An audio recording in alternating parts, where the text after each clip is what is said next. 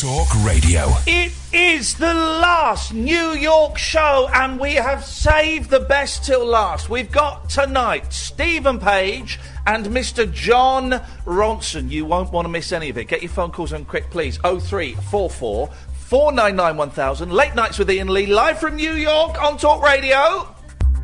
Across the UK, online and on DAB. The wild man of late night radio is back. Differently interesting nocturnal emissions from a legend of late night radio. Iain Lee, on air and off the leash. On Talk Radio. We have ways of making you talk. I'm going to be honest, guys. I'm watching The Real on TV. It's kind of like... Hang on. It's like a low-rent Loose Women, but with more camel toes and... yeah, keep it real. I should turn this. Sorry, I should turn it off. That was inappropriate. I'm sorry, guys. My TV viewing should be done at a separate time. Now is not the time. Good evening, good afternoon to all our New York listeners. Since we've been here, we've picked up loads of listeners around the United States of America. This is it. This is the last show to come from New York City, to come live from New York City. We've got stuff that we haven't broadcast that we'll broadcast next week. After this, we're off to Hell's Kitchen to see Imani Coppola, who's doing an art exhibition.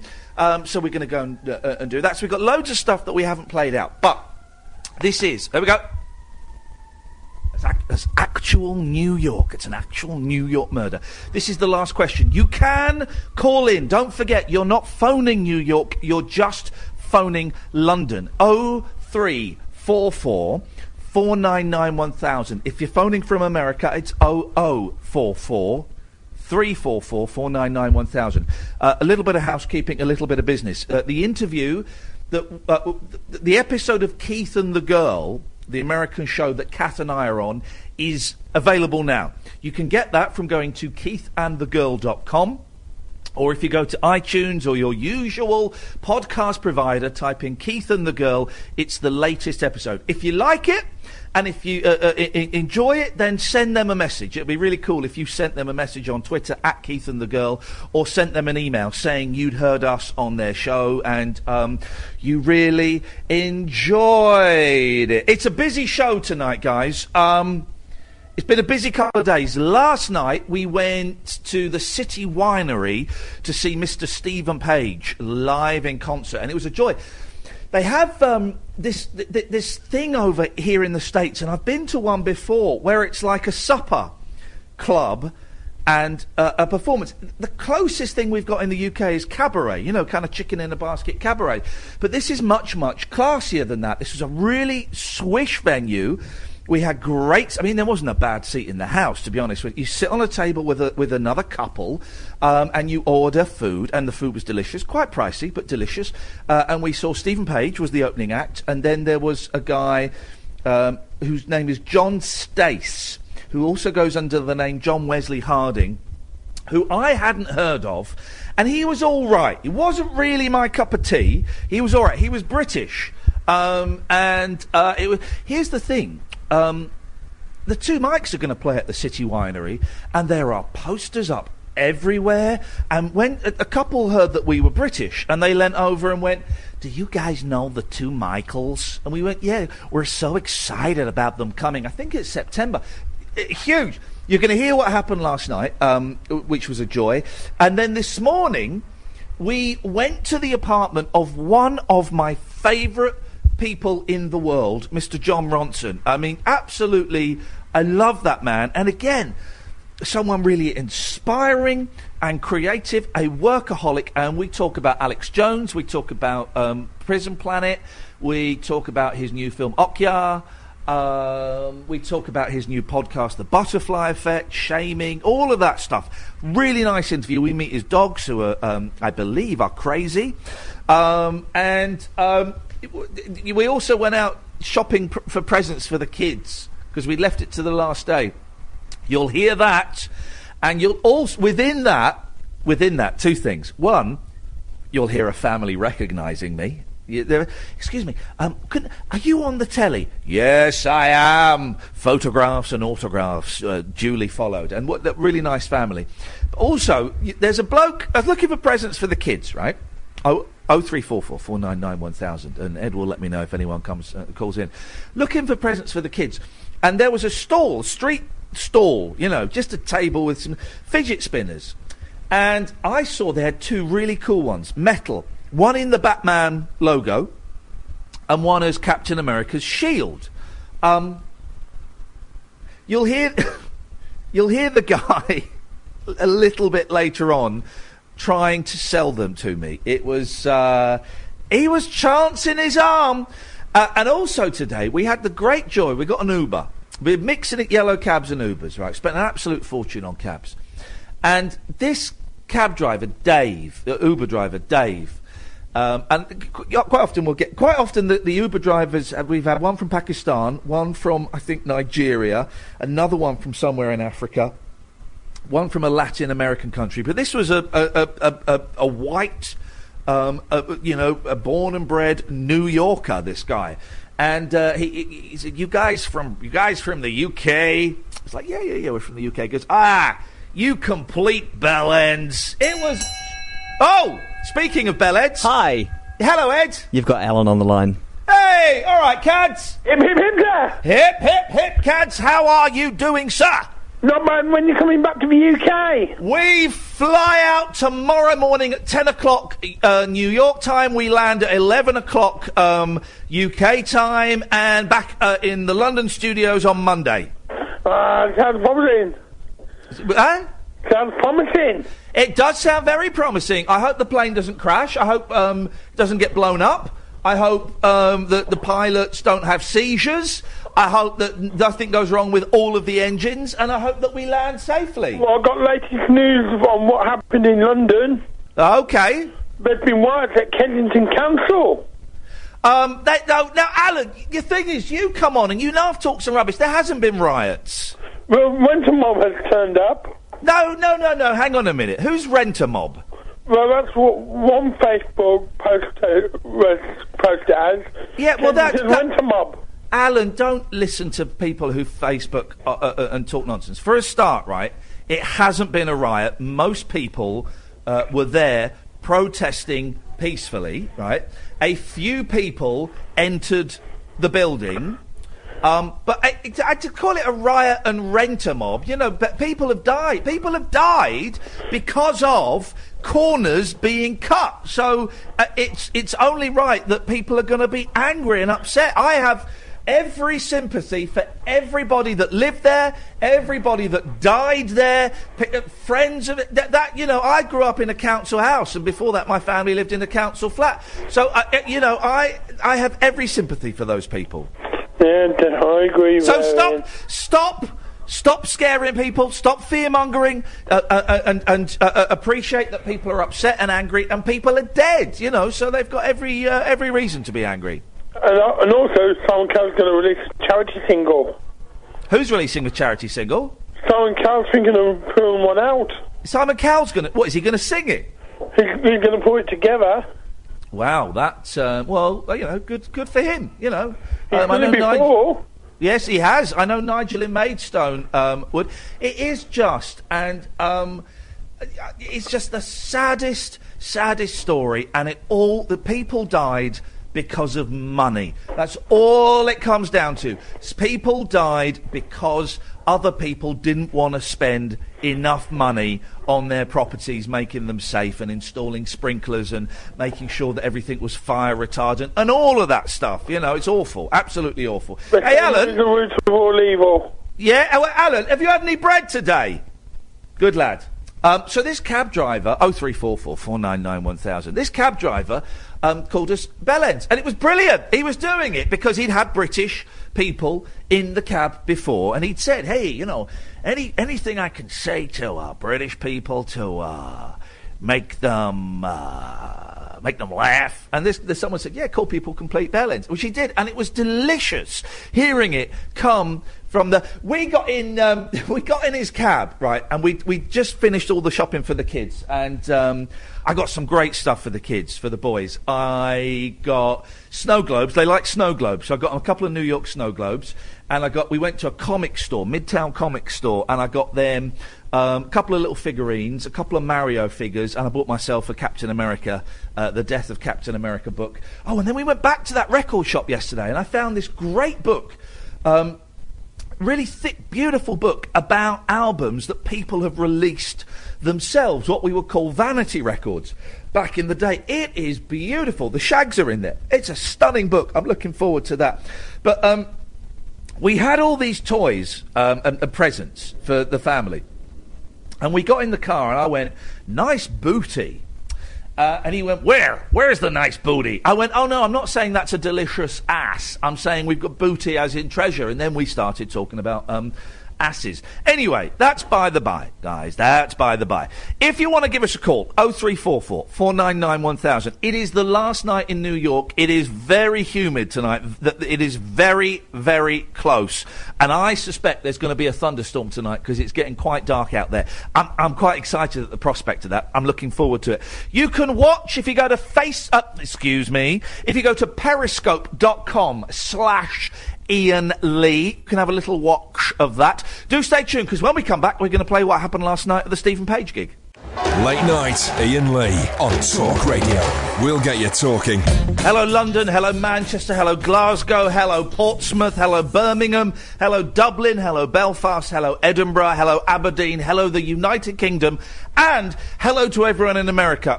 Since we appeared on Keith on the Girl, we've had so many American followers joining us. You are very, very welcome. You can call us if you're in America, 0044 344 499 1000 is the phone number. We call you back, so cost you a bit, but we will call you back. Don't worry about that. Now, last night we were lucky enough to get put on the guest list to go and see Stephen Page, and it was a real joy going to a venue I'd never been to before, the City Winery. But it's a very famous venue, and loads of my favourite artists play there, so I was familiar with the name, but I'd never seen it. Also, couldn't find the bloody door. Anyway, last night, after the show, as you were listening to the Imani Coppola interview, Kath and I were jumping in a cab and going to the other side of town, and this is what happened. Right, so Thursday show, well, it's finished for us. It's midnight for you guys over there. It is 7:10 over here. You're listening to the Imani Coppola interview. We have jumped into a cab to go to the other side of town, to go to the City Winery to see Stephen Page, who, big fans of course, was in the Bare Naked Ladies. Has gone on to become a very fine solo artist himself, and he's playing a support slot. I can't remember who it is he's supporting, but it's a friend of his. So that should be cool. I'm looking forward to that. And hopefully we'll get a few minutes to have a chat with him. I don't know. I feel very scruffy and sweaty and dirty. We had a very quick turnaround. I had planned to get changed and everything, but I hadn't thought that... I mean, we've been out all day, haven't we? It's not... You were editing for the first... Why was Kath so quiet tonight? She was editing for the last hour of the show during the first 2 hours of the show, so... Yeah, I feel a bit... If I'm honest, I feel a bit crap. I feel like I've been playing catch-up the whole time, and I've not quite found myself yet. Well, no, it's fine. Well, tonight we're going to go and see a concert, and if we get the chance, we'll have a little chat with Stephen Page, and if we don't get the chance, then that's absolutely fantastic and fine and dandy as well. It's just nice to be going out and doing something different. I always find seeing... I've seen a handful. Ronnie Spector at BB King's, and I came over and saw the Monkees 2 times, maybe 3 times, I can never quite remember. But I always find seeing gigs in New York is it's a lot more, it's quite exciting. Yeah, it's cool. There's no denying it. There's no denying it, guys. We are the cool kids. Right, I think we're just round this corner. We will find the City Winery. Do you know who's playing at the City Winery soon? No. He will be, wherever you can drop us off. Someone we know very well. 2 people we know very well are playing here. No. Perfect, thank you, dude. You're going to have to give me a clue. Beyond that. Okay. I will give you a clue. One of them is called Michael. Michael? Oh, I know. The two Michaels. The two Mikes are playing at the City Winery. Blimey! How'd they wangle that? I don't know. Oh, good luck. Good luck to them. Good luck to you guys. It's a famous venue. There it is. Look, wow. Your actual City Winery. Quite often, when I see bands that I like touring, this place will be listed. I mean, Dolenz plays here a lot. I was going to say, didn't one of the Monkeys play it? Yeah, they play here a lot. So the two Mikes are going to do it. Sadly, we're not here to watch their political discourse. We're here to watch Stephen Page sing some funny songs. That's what we are here for. Now, how the hell do we get into the venue? I mean, there's a restaurant. Well, no, but that's the restaurant. That's not the venue. No. I think it's round the other side. Hey, do you know what? What? So the first day it's been slightly chilly in the evening. Yeah, because it was cool yesterday day, and then it got warm again. But you're right. The City Winery. Nick Lowe is playing here. No. That's Please use front door.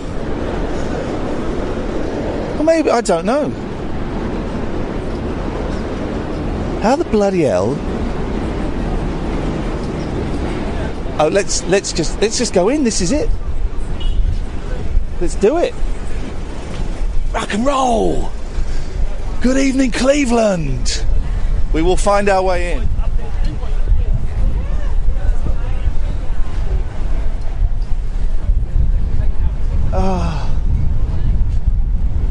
I don't know if this is it. How can we not find our way into a venue? No, we want to get through there. How do we get into the venue? Sorry. It's the two wooden double doors in the corner. Beautiful. Thank you. Good evening, Cleveland.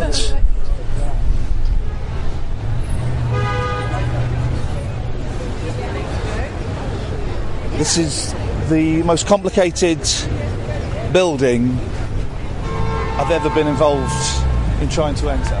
And it's the door I said. Well, no, come on, you said so many doors. This looks like... Yes, we are. I think we're on the guest list. Under what last name? Lee, L-E-E.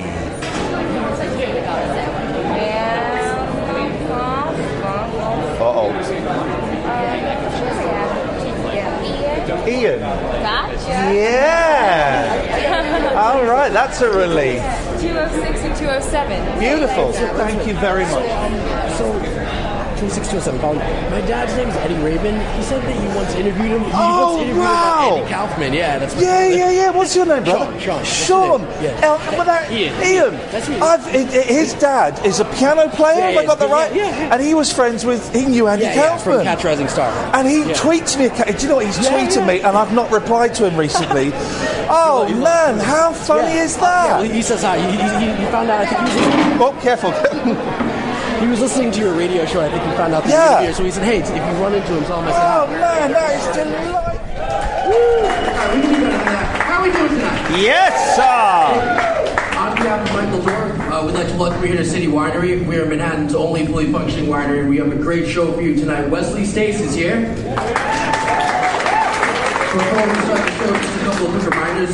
Please don't forget about our merch table located by the front entrance. And also, talk to your servers about this artist wine we have available tonight. It's a Wesley Stace 2015 Red Band Blend. The grapes are from the North Coast of California, and we actually ship them in and produce and bottle the wine right here on site. So please talk to your server about that. All right, you guys ready for the show? Yes! Please help me welcome Steve Page. Thank you. Woo!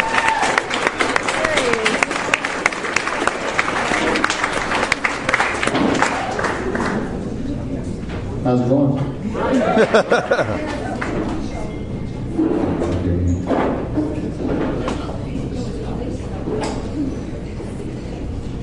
We all musicians when you become a like a troubadour, singer-songwriter, they give you the same tuner, pedal, and cable, and they're all interchangeable. But you're not allowed to touch each other. Stevie, you alright? I'll let you know in a minute.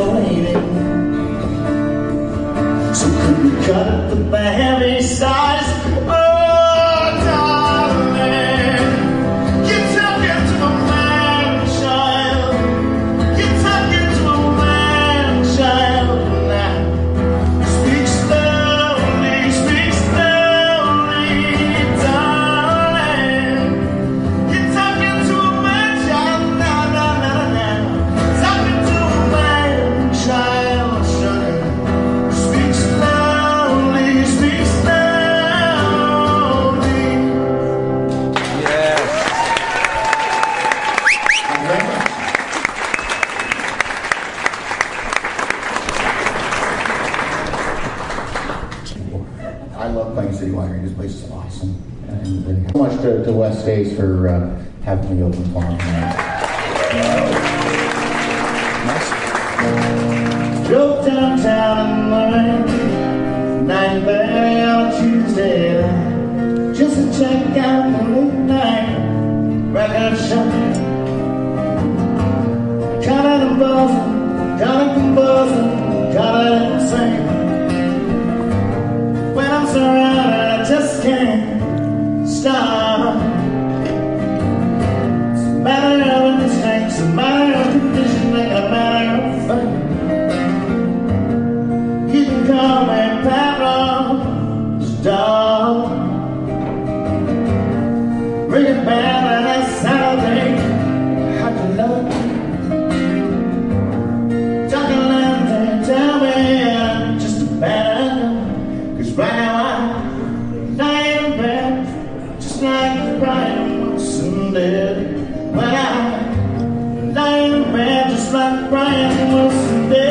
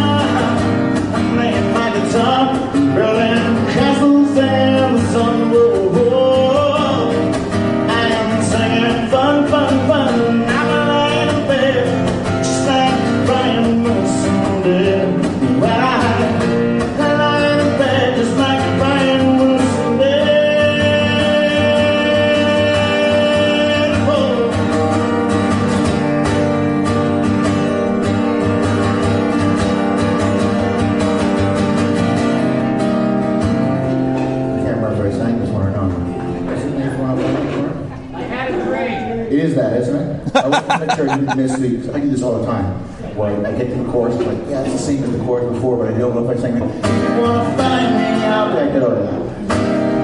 I have a dream. It's actually a good sign, you know?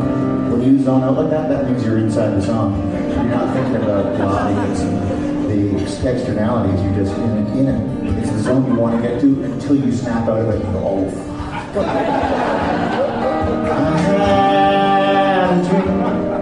I was 300 pounds and though I was very heavy, I floated and I couldn't see the ground. I floated until I could not see the ground. Somebody help me, I couldn't see the ground. Somebody help me, couldn't see the ground. Somebody help me, because I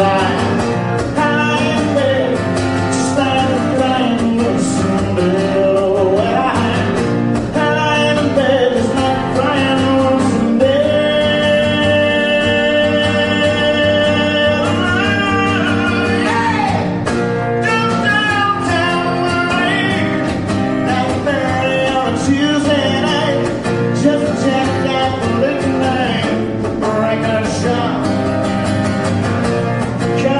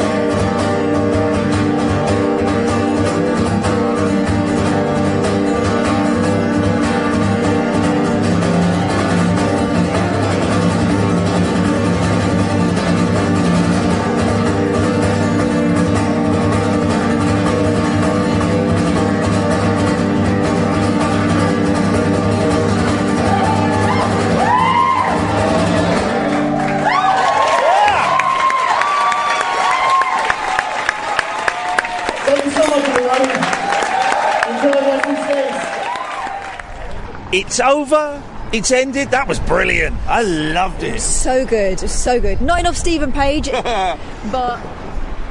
Here we go. Here's our car. It was absolutely fan-dabby-dozy. Here comes our car. Let us get in. Good evening. Very well, thank you. You're Ebenezer, are you? Ebenezer. Yeah, hello, Ebenezer. I'm Iain. Nice to meet you. A great venue, the City Winery. Absolutely loved it. Delicious food. Let's be honest, expensive. Lovely booze. Okay. Sorry, Ebenezer. You okay? I'm good. That's British accent, right there. Yeah, it is a British. And what's your accent? I'm trying to place your accent. Oh, people don't. I don't. This is African. But where in Africa? If people say Africa, it's huge, Africa. Oh, Nigerian. Okay, thank you, yes. Well, I've been living in here for 15 years, so people have difficulty, like, to place my accent. Yeah. Like, I don't really speak like a typical Nigerian. If you phone up, like, your family back home, do they think you sound American? Yeah. It's always the way, dude, always the way. The way I think, the way I do my stuff, it's completely different. How long have you been here? 15 years, did you say? 15 wow. years. 15. Do you go home? Actually, today is 15, right? Yeah. Tomorrow is 16, so tomorrow is going to be 15 years. Oh, really? It's your anniversary? Oh, congratulations. Thank you. We should get a cake. Late night, Iain Lee on Talk Radio. We'll get you talking. That was last night. It was a thrill. It was a joy. It was very, very exciting. You right, Kath? Catherine Yes. is joining me. She's left the editing suite and has come over to the luxury broadcasting suite here in my hotel room, which means my hotel room now looks like a pigsty. Yeah. More like a pigsty. I should stop sitting like this because my foot goes dead. And They're I only forget tiny. and walk on. Hey, do you know what the best thing is about America? Go on. I will tell you, the best thing about America is in the back of cars, the rear windows go down all the way. Because in Britain, the rear window never goes down all the way. You get about, I don't know, a fifth of the window stays up. I have no idea why they do that. No. Is that so you don't throw yourself out? Well, but you can't. But in America, the rear windows go down all the way. It feels this country's got its head screwed on. It feels so grown up, so mature. Well, to be able to stick your head out like a dog. Well, yeah, to do that a bit. My arm has been rocking. You can bring your screen over. Actually, that'd be quite handy. All so right. we've got the Hang on then. the computer screen. But that for me has been the highlight. Is having rear windows in cars that go down all the way. You're listening to Late Nights with Iain Lee on DAB, on app, and of course online at www.talkradio.co.uk. Edmundo, we are... Oh! I speak of the devil, Hello. and he shall appear. You found the bell? I found the bell. Cundy finally brought it back from home. Good. But Cundy's Bell. I think he wants it back by 1 a.m. though. That's Great name for a band, by the way, Cundy's Bell. Yes. I just thought I'd let you know the code for the safe today is 5755. 5755. Beautiful. Thank you very much indeed. You're welcome to call in, dear listener. 0344 499 1000 is the telephone number. If you want to give us a call, you'd be very, very welcome indeed. You can call. And by the way, you can call in to talk America and all kinds of things like that. But if you just want to phone up and tell us what you've been up to and chat nonsense, you can do that. Same rules applies. Coming up, you'll hear what happened when me and Kath went gift shopping for the kids and when we went to John Ronson's apartment. But last night, we got back late, and it's the first night we've got back... Well, no, actually, no, we got back late the other night, but we got back late. And we went straight to our rooms, and I turned on the telly. I've not watched much telly when I've been here. On the TVs in the hotel, you can kind of, there's loads of free stuff. We have access to that screen, by the way, now, Ed. Thank you very much indeed, so feel free to type. We have access to free stuff, so I've been watching lots of Tim and Eric, awesome show, lots of Dr. Steve Brule, which is hilarious and wrong. It's totally wrong. I'm Dr. Steve Brule. We got kids. What do you do if they're misbehaving, Brown? We squirt them with poison. Well, it's okay, so you got to squirt the kids with poison. It's hilarious. Absolutely. I'm gonna stock up on DVDs when I get home. But I decided just to flick through the TV because, I tell you what's disappointing. Have you got this in your room? I haven't got a radio. In the olden days in hotels, up until about 5 or 6 years ago, you'd have a radio by the bed. But now everything comes through the TV. But I miss turning on the radio, particularly in foreign countries, and just going around the dial and see what you find. I haven't even attempted to do that. No, I didn't even notice. No, I missed that. But I started watching this thing last night, which I'd never seen before, and I phoned up to your room. And you were aware of this programme. I've seen it before. I got a bit into it. My sister used to live in America. What's it called? No Clothes and Brick in It? What is it? Naked and Frightened. Naked and Afraid. Naked and Afraid. Right. It's like monkey tennis, right? It's a real Alan Partridge suggesting ideas for a TV show. Why don't you dump a couple of people on a desert island with no clothes? They don't know each other. They meet each other with no clothes on. Yeah. And they do have a satchel each. She made a bra out of leaves. But no knickers. No knickers. Her tuna can was open. Oh no! It was incredible. So it's two people, and they were, fairly decent-looking people, which I guess is partly the point. Completely naked, except for when she made a leaf bra. I think she should have been disqualified for that. That for me was. I tell you what, I can see we've got young ears listening, so let's hold that conversation for a second. We'll come to that in a bit. Let's go to Zach first of all. Good evening, Zach. Good evening, Ian. How you doing, man? You all right? I'm fine, thanks. What you got for us, Zach? Do you remember the boy that came to you at Manchester? Oh, I remember the potty mouth. Yeah, do you know him? Yeah, he's my friend. Is he? Right. Me. It was you, Zach. It was you. Yeah. You were the potty mouth root. How you doing, man? You all right? Yeah, I'm fine, thanks. What you been up to? Just like bunking off school, fighting, robbing shops? All of them, really. Okay, listen, if you're going to steal something, make sure you steal a decent phone, because this one is terrible. Yeah. What have you got for us this evening, Zach? I'm imagining abuse. Yeah. Okay. Well, not really, no. Any patter tonight? Any banter? You got any patter for us? Cricket. What did he say? No idea. No idea. Okay. Try again. Cricket. Tricky. Cricket? Cricket. Yeah. What about cricket? I don't know actually. Listen, go off and go and lick some bread. That was uncomfortable. Yeah. So let's have a little bump. Let's go to Andy. Good evening, Andy. Good evening. Good evening, Andy. How are you? Brilliant. I can't wait till Leeds in October. What's happening in October? I'm going to see Stephen Page. Oh, whereabouts? Oh, no, you won, didn't you? Are you going to go and is it Leeds you're going to see him? Yes. Beautiful. We saw him last night, and we hung around afterwards, and he saw us, and he waved us over, and we were chatting for about 20 minutes, weren't we? 25 minutes. Until the bouncer came over and was about to bounce us. Well, the fair play, because there were lots of people approaching him and getting things signed and pictures, and we were kind of hogging him. Everyone else had gone, and the bouncer was doing his job and was making sure that the artist was not being bothered, and but no, we chatted to him for about 25 minutes, and he was delighted. He got ejected.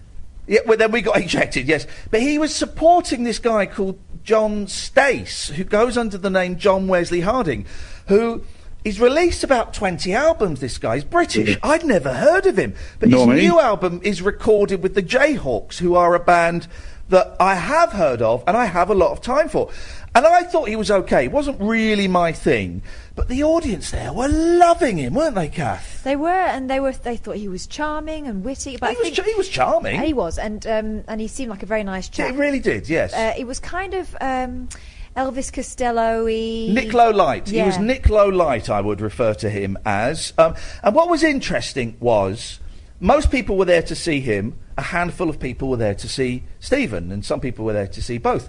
And it dawned on me, because we shared a table with a couple who were there for John Stace, and it dawned on me that we were both seeing completely different shows, because Kath and I were watching Stephen Page with, when we saw him, he had an aura around him, and we were thinking this guy's a poetical genius, and the second guy wasn't really our cup of tea.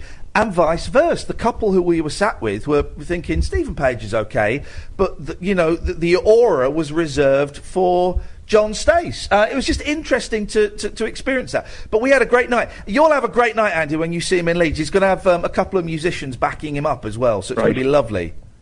Yeah, well, I sometimes go to gigs actually to see the support group rather than the main act.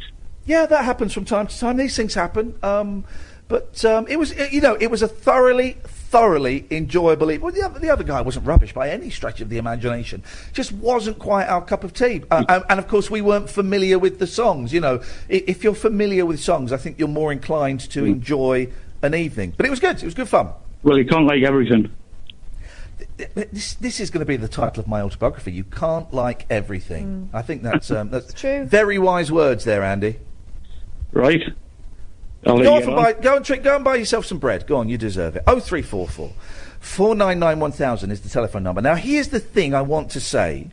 We'll go back to Naked and Bricking It in a minute. Here's the thing I want to say, and I'm going to say it carefully, because what we don't do now, and I used to, and we don't do it now because it's inappropriate, we don't body shame. Okay? We don't body shame. That is... and I think it's a great thing that we don't, and I've been guilty of it in the past. But the guitarist in the second band for this John, I don't know what he's called, John Wesley Harding or John Stace. He goes under both names. Wesley Stace. Apparently he's called. Hang on, I found it. Okay. Well, he uses different names because one he writes, and he's released 20 albums. He's a lecturer. I read about him. But the guitarist for Mr. Wesley Stace, John Wesley Harding, whatever, the guitarist was tiny. I mean, he was under 5 foot, playing a full-size guitar, because you can playing it amazing. He was incredible. Piano, keyboards, guitar, singing. He was great, absolutely great.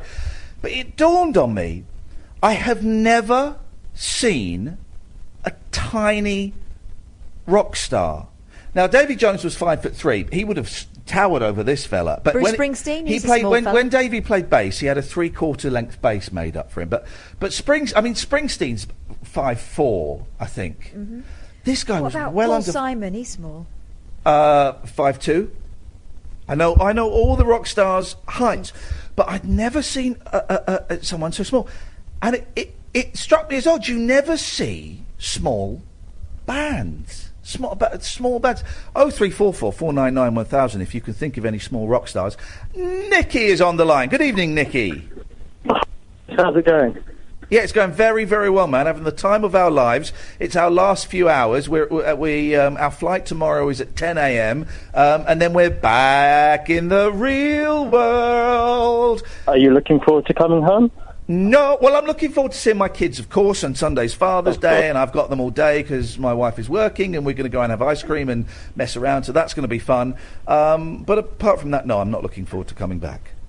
Yeah, I wouldn't be. I'm so jealous of you guys. It's always been my dream to go to New York, and you sound like you're having the time of your life. Well, do you want to know? Well, right. How much are flights to return flight to New York? Tell me. Well, the last time I looked, it was in the region of, I looked with hotels, and it was in the region of sort of £800-ish. Right. The return flight cost us 370 quid each. Return. Right. And you can find a cheaper hotel than that. Yeah, I might have been looking at the pricey ones just to be a bit flesh. We went. Fair play. We booked it through Finland Air's Finnish Air. Fin Air. But we went out on an American Airlines flight, and it was 379 quid return each. That's incredible.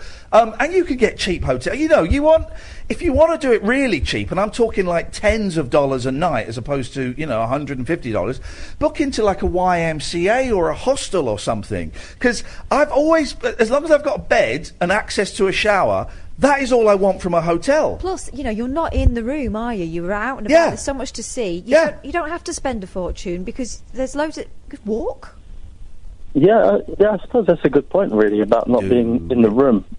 Exactly. Honestly, I like. Listen, I like a nice hotel room, and we've got really lucky with these hotel rooms. But my thing is, if I've got a clean bed, access to a shower, that's it. That's all you want, because you're going to, you know, you get up, you go out and have breakfast somewhere. You can eat. You can eat expensively or cheaply. The food in kind of the cafes and the burger joints and stuff is quite expensive, but there are loads of like stalls on the corners of the street selling hot dogs and bagels and croissants and coffee. And we bought breakfast for us the other day, 2 coffees, a Danish and a bagel. It was like, I think it was $7 for the 2 of us.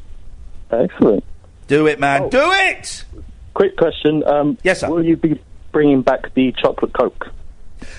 Yes, I will be. I have found... we need to talk about this, Kath. You're going to have to leave your clothes behind. What? Well, my bag is full of books and toys for the kids. You're going to... We'll talk about this tomorrow. We'll talk about it tonight off air. What about if I wear all my clothes? If that makes you comfortable, you do that. But I'm going to need your luggage. We've got to leave all of the studio equipment behind as well. Because I've got about 24 crates of chocolate cola, and I want to sell it to these suckers. You want to buy some, don't you, Nick? Yeah, absolutely. I will buy a couple off of you. Dude, it's happening, man. Dude, I'm going to bring back some American bread as well. Dude, it's happening. I'm going to make my fortune. In chocolate cola. Flipping it, that stuff. Dirty. Speaking of dirty, so, Naked and Afraid, right? So it was these 2 people... I have no idea why they have to be naked on that programme. I couldn't work it out. And how do they... just so you watch it, because otherwise it's just 2 people camping. How do they get to the desert island? I missed dropped off. Right, I missed the beginning. So then we're watching it in our rooms, but on the phone going, I can't believe... What's going on here? And so they're naked, and they have like a little satchel. Yeah. Well, he did. And they... He had a pot and she had an axe. They were their luxury items. He took a saucepan, and she took an axe to kill him if he was a. No, I'm surprised she parted with him that long. And what was the thing that they were rated on? It was like the PSI, the Personal Survival Index, which was completely made up, right? And his was higher than hers because he'd read loads of books on survival. Yeah, she had taught survival techniques, but she was a little bit underconfident. Yeah. So that brought her index down. So they found... So they're on a beach, naked. They weren't afraid. No shoes. The shoes count as clothing. And they built a shelter, and then they found some stagnant water, so they had to start a fire to boil the water to clean it. And so for 21 days they've got to survive. And on the 21st day, I think he might have got a bit of a smoke out of his hole. No, he was doing that thing where he stuck a stick in the hole and rubbed it. He kept inventing stuff. He invented these machines that... Now, here's the thing I don't understand. And if you understand this, please tell me, right? I don't know how rubbing sticks together starts a fire. Friction, obviously. And heat. Well, but how does that make a fire? He didn't know either. So they're rubbing sticks for literally 2 weeks. And all it's doing is making the stick go black. That's it. Then he invents a machine that makes the stick go faster, and it doesn't work. Then he finds some broken glass, so he invents a machine to magnify... he tries to use the power of the sun. You know, like burning bees when you're a naughty boy. And all they've got to eat is they found sea snails, and you can eat sea snails raw. Yeah. But then he started... Do you see the bit when he built a trap for the iguanas? He built what I would call an iguana trap. No, and what it was, the bait was a bit of coconut on the end of a log, and a trap that was a bit of string, and the iguana would go through it, and it would tighten around its neck. But you know what the iguana did? Bit through the string. No, he just went round it. Because iguanas can go under and over and round. So the iguana... I saw her stabbing crabs at one point. She was stabbing crabs. He was rubbish. He kept going, I've got to sit down. I've got a fire. But then they did start a fire, and they were all right. And that was it. And then they have to get to the other side of the island. They get picked up by a jeep. And if they don't get picked up, then they're left on the island forever. Well, I didn't believe that for a second. No. For a second. They weren't afraid, though, were they? Apart from when they went for a swim in that pond, and then they realised there was a caiman in there. Yeah. A what? A caiman. What's that? Crocodile We'll say thing. Crocodile. Well, no, it wasn't a crocodile. Oh, though. come It was a on. caiman. What I don't understand, right, and this is a genuine question, and I speak from experience. Oh. They were naked. Mm-hmm. They had nothing, right? How come their bums were clean? Because we saw a lot of the genitalia. Sometimes they were sandy. And the breast were pixelated, but the buttocks and the anus.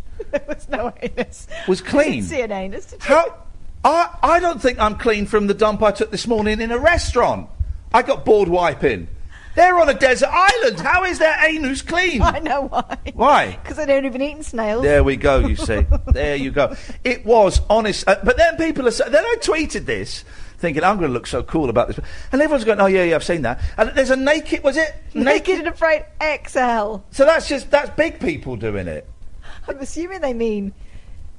Yeah, but larger people. No, rather than... No, please, Catherine, for goodness sakes. I've never seen anything like it. It was absolutely wonderful. I still don't understand why they were naked. Is there I'm going to look on Amazon now and see if there's a box set DVD of it, because I'm buying every single one of those. But those two got along really well. I saw one once where he was horrible, and they just fought for the whole time. I think she tolerated him. The bit when he said we need to start making babies to keep the human race going, that I thought was... You asked me when that was going to happen. I had to let you down gently. Dear listener, you are listening to the very last, for this time anyway, Late Nights with Iain Lee and Catherine, live from New York City. Still to come. Hear what happened when we tried to buy presents for the kids, and some bloke... Well, the bloke selling the Spidget Thinners was a genius. And also John Ronson. You're listening to Talk Radio. Talk Radio. I've just ordered the Naked and Afraid box set. 4 discs, 11 hours of that. Beautiful. 0344 499 1000. Late Nights with Iain Lee, live from New York. Across the UK, online and on DAB.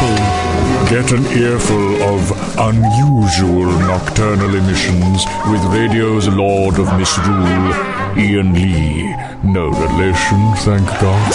Unfiltered night talk with the original king of unconventional conversation. Late Night Iain Lee on Talk Radio. We have ways of making you talk.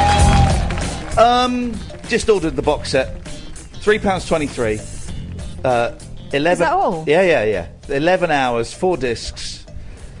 24 bums. Naked and Afraid. It's good to hear that Talk Radio's part of the Stand Up for Cancer thing, because it's a great charity, it's a great cause, and it's exciting that we're kind of involved. I think I can say this quite safely now.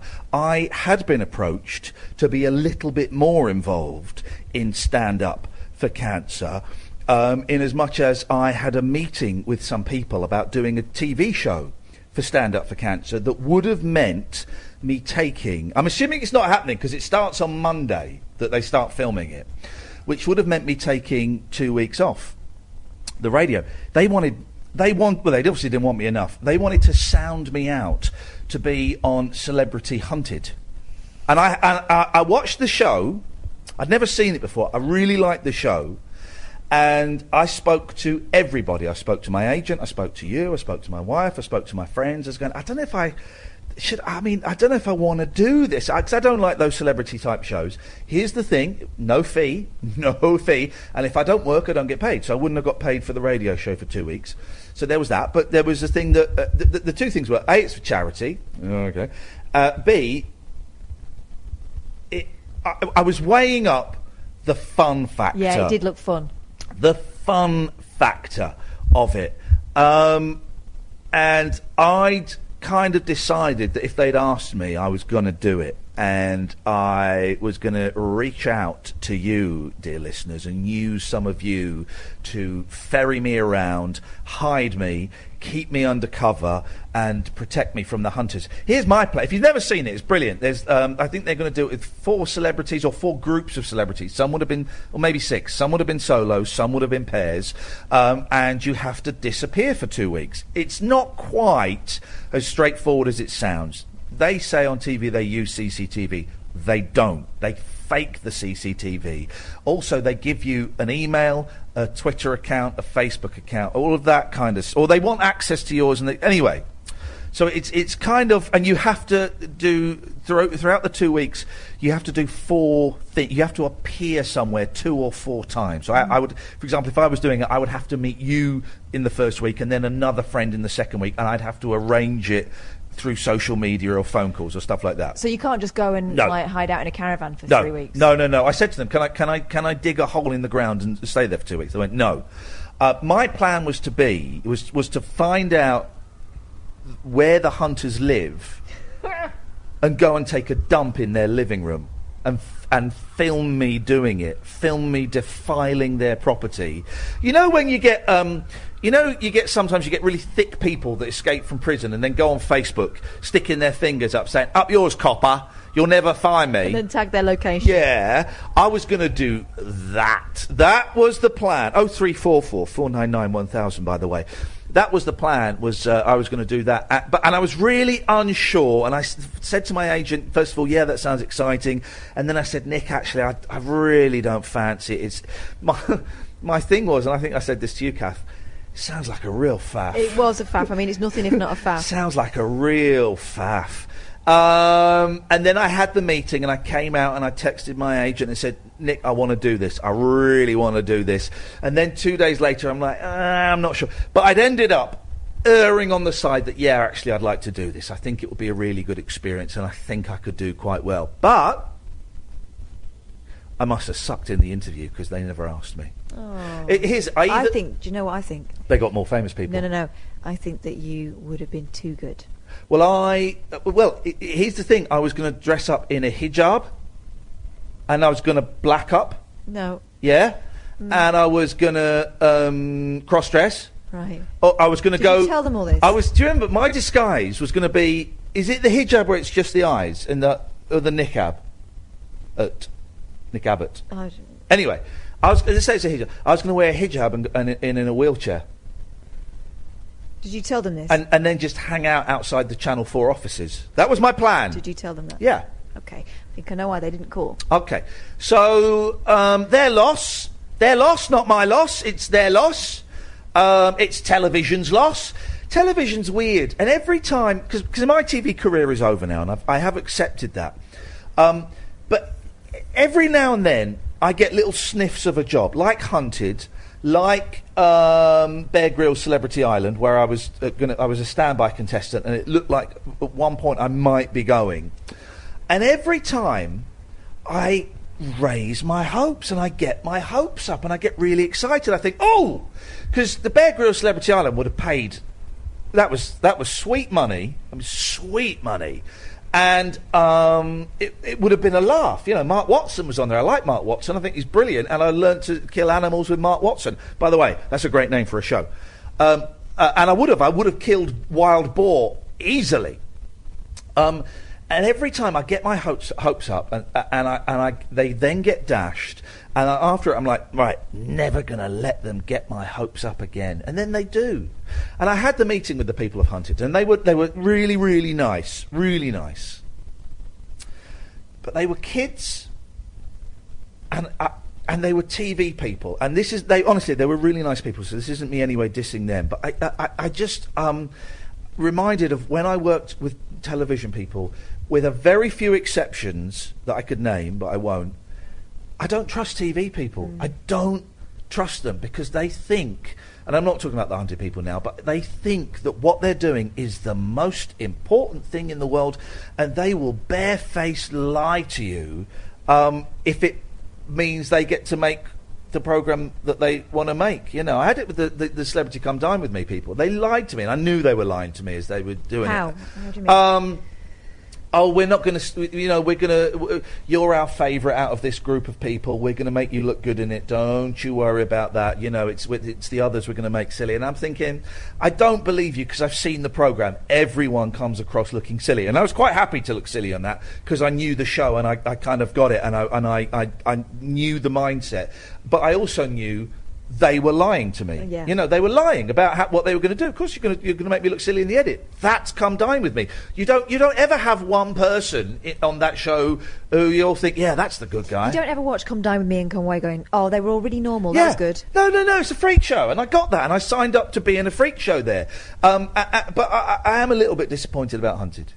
Yeah. TV people, you suck. I tell you, someone who doesn't suck. It's Paul in Stoke Poges. Thank you for saying that. You gave me a compliment for a change. There we go, Paul. I appreciate that. What you got for us? Okay, someone that's not a musician that... well, first of all, something that I believe if you want to do something for charity... Well, what? You were talking about charity organisations. Yeah, I don't want to do anything for charity. Okay, all right, never mind. Okay, I'll forget it then. Could you pass me that big brown bag? I want to show people the book I bought. Yeah, go on. Okay, someone that is short as a musician. Yeah. Is his name Brian Johnson, the lead singer of AC/DC? Yeah, he's still about 5'7" though. I tell you what, he's the most miserable. That's not short. That's as tall as me. He's the most miserable git in the world. I was doing a TV you met show. him? Yeah, I did a TV show with him over a period of a week. And I did a joke with him, right? At the end of an interview, I said, by the way, Brian, before you go, which band rocks the hardest? And he went, why, AC/DC, man. And I went, no, you're wrong, it's Kiss. Anyway, coming up on the show, I had to go and apologise to him the next day because he stormed off in a strop. You're joking? No, miserable git. Absolutely. I lost all respect for him. I thought he came across as a real down-to-earth guy. So did I. And I thought it's a harmless joke that he'll take in the spirit of the show, and he didn't. And I had to go and knock on his door and say, Mr. Johnson, I'm really sorry about that. It was such an ill thought out joke, and of course, that's what I had to say. Of course, AC/DC are the hardest rocking band in the world. I had to say that to a bloke in his 50s. Okay, can I say right? He replaced Bon Scott. He sounded the same, but he was no Bon Scott, was he? Here we go. What was the band that Brian Johnson was in before AC/DC? Now you've got me there. Do you know what? I can't remember either. It was something like they were called like Shampoo or Cupboard or Waterfall. Champagne it was something like that, wasn't it? Yeah. They weren't that big. They were No, they were like a pub band. And God, I don't want to Google it. Google's cheating. Yeah, no, I'm not. I've got a computer in front of me. I'm not going to Google it. No.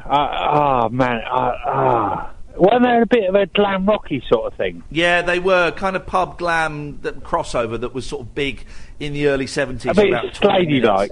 A bit like, yeah. I tell you, Paul, you'll like this book I bought, right, in this record shop today. Huge, thick book, $35. It's called Enjoy the Experience, right? And I saw this and I loved it. It is a book compiling records that people have had pressed themselves. We would possibly call them, I've forgotten the phrase. Vanity project. Vanity recordings. It says here, homemade records, 1958 to 1992, and it's got the Shags are in here, Robbie the Werewolf. Right. Yeah. Okay. Can I say right? A band that. Okay, I know where you come from. Yeah, Britwell, Slough. Yes. A band that came from Slough that had records pressed themselves. 1,000 Yard Stare. 1,000 Yard Stare. 1,000 Yard Stare have got back together. No, they haven't. They get the 1,000 Yard Stare are back together. No. Yeah, they are. I think they released a record recently. All those bands are 1,000 Yard Stare, the Soup Dragons. Ned just told me, but Dustbin. I don't know if Ned's are. You'd have to. I know that Bread are getting back together. 0344 499 1000. Late Nights with Iain Lee live for one night only in New York City on Talk Radio. Late Night Iain Lee on Talk Radio. We'll get you talking. This book, if you're watching on Periscope, I've just shown it to you. It's an absolute joy. Homemade records. Dwayne Smith, get directly down. Oh my God! What's that? Kristen Lems. Lems in the outdoor. Is that about anal sex? Flipping heck, it is, isn't it? Anyway, I'll never forget. When I was at LBC and I was produced by Chris, you'd like Chris, he's such a nice lad. He produces Nick Ferrari now, so he turned. We had Dr. Carl Kennedy on. Oh, yeah. And he's brilliant. Alan, I can't remember his name. He's such a nice bloke, and he gets Neighbours. He gets Carl Kennedy. He gets his position, right? And he trades off the Neighbours name to play his band. Yeah. So his band play... like country, isn't it? Well, it's rock and indie rock. And his band play bigger venues than they would if he wasn't the bloke out of Neighbours. And he gets it, and he loves it. And he does a mixture of covers, like he did the Kaiser Chiefs and I don't know, whatever, when we saw him. This was 10 years ago. And a mixture of originals, including a song called Accidental Trespass. Oh, no. And Chris asked him, and he meant it completely, 100%. It wasn't a gag. After the gig, we'd already had him on the show, and he got us guest passes to the gig, and we went to the gig, and there was a queue to get stuff signed, so we queued up. And he hands it over, his CD to get signed, because Chris was genuinely a big fan. He went, I just want to ask you a question. Is accidental trespass about anal sex? And Dr. Carl Kennedy burst into laughter, and he went, I'd never thought of it like that. It could be, yeah, it could be.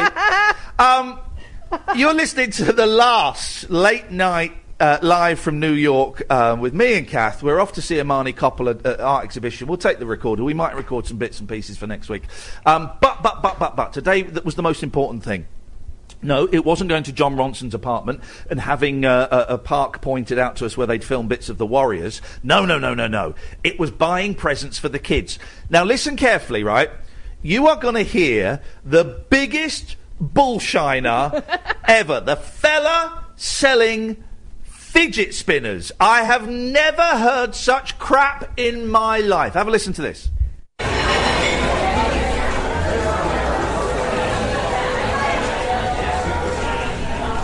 Hey, Kath, listen, this is all well and good. We've had a great lunch stroke breakfast, massive burgers, massive milkshakes. But this is our last day in New York. We leave really early tomorrow. We have forgotten the most important thing that we were meant to do while we're here. Empire State Building? Nope. Statue of Liberty? No. Presents for our kids. Oh, God! Quickly, whatever you finish that burger, we need to go, and we've got to get presents for the kids. Otherwise, it's no point in us going back home. You're right. Okay, we're looking for shops. Hey, a shoe shop. Kids love shoes. No, they do not. Okay. Hey, a clothes shop. Kids love clothes. No, mums love clothes. There's a Santander. Bank? Spanish, isn't it, Santander? Yeah, it is. Great to see them doing so well over here in the United States of America. They're big in financials, the Spanish, as we all know. No, they are not. They are big in financials. Oh, my God. Yeah. Have you been learning? Yeah, been practicing. Books are boring, everyone knows that. No one reads books, they're dull. My kids already got books. Sorry? I bought my kids' books yesterday. Yeah, they won't. That's boring. Yeah, they won't like that. Boring. Books, boring. Well, it turns out that they closed down FAO Schwartz, or FOA Schwartz, in 2004. HMV closed in about 2004, and the Virgin closed in about 2012. So all the fun shops have been closed. Why is this? It's all the shops that I like are gone. I could get... now there's an idea. I could get them a Starbucks card, like a gift card. Right, have you ever... No. Kids and coffee? Not a thing. I remember as a child, and I'm talking like 5, having cups of tea. Yeah, my kids... I would drink it with a teaspoon. I would spoon it out. My girls drink tea. That's bad parenting. No, it's not. It's caffeine, mate. It's decaf. Oh, for goodness sakes. Well, they're not drinking tea then. I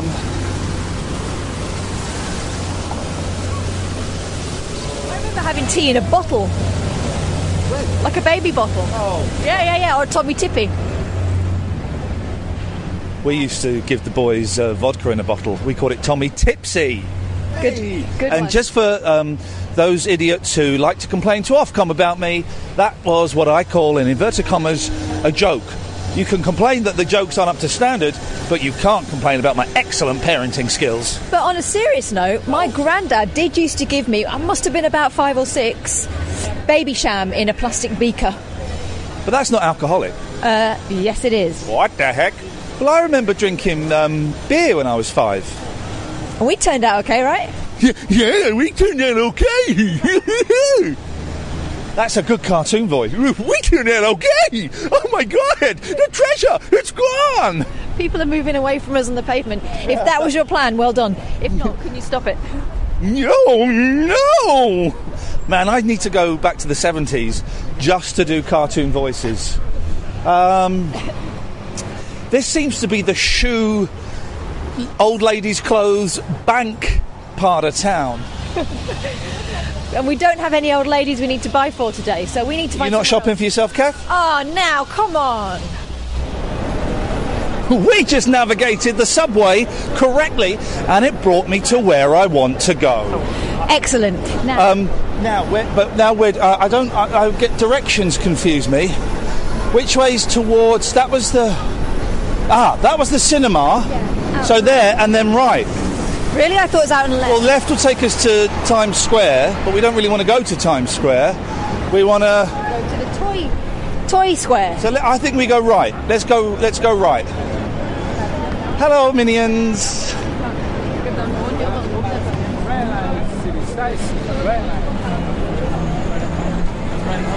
Okay, we're on Broadway, and it's opening night, and we're not on Broadway. We're on the street Broadway, I think. So it's better to say that, isn't it? No, now we're on Fashion Avenue. I don't even know. Favenue. What? Favenue. We're on Fashionue. We're on John Fashionue. The Fash. Okay. There's a comic store. Right. Guys, well, I don't know. Oh, hang on, there might be some Wonder Woman stuff there. We can get away with that. Yeah, let's have a little look-see in there and see what we can find. Aha! Now, one thing my children did request was snow globes, and this is what can only be described as, my dad would call it, a toot shop that sells crap. But they've got snow globes. Let's go and get some snow globes for my kids. I might just buy them some fidget spinners and say they're like really good because they're from America. They're rare, yeah. Rare American fidget spinners. This is a proper tacky tourist shop. Brilliant. I love it. Let's see what we can find. Here we go. Snow globes. 2 for $25. I'm in. I quite like the cab and. The thing is, you've got to get the same one, haven't you? What? No, my kids would always want different. Oh, my kids will fight horrifically over it. No, what does that say? Oh no! Pride, New York. I mean, yes, it's in the rainbow. It's an LGBT snow globe. I'm not averse to that, of course. As they say in sci-fi, nothing wrong with it. But that's It's an apple. I think I'm going to get 2 of the cab ones. I think the boys will like that. Yeah. We're going to get those, I think. Can you hold this for me, please?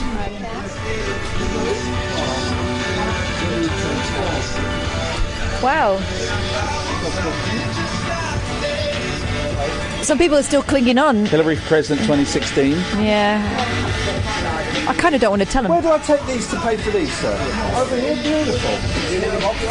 Yes, please. You're fantastic. There we go. 2 New York cab snow globes. So that if that's the functional touristy thing. Now, yeah, they'll love that.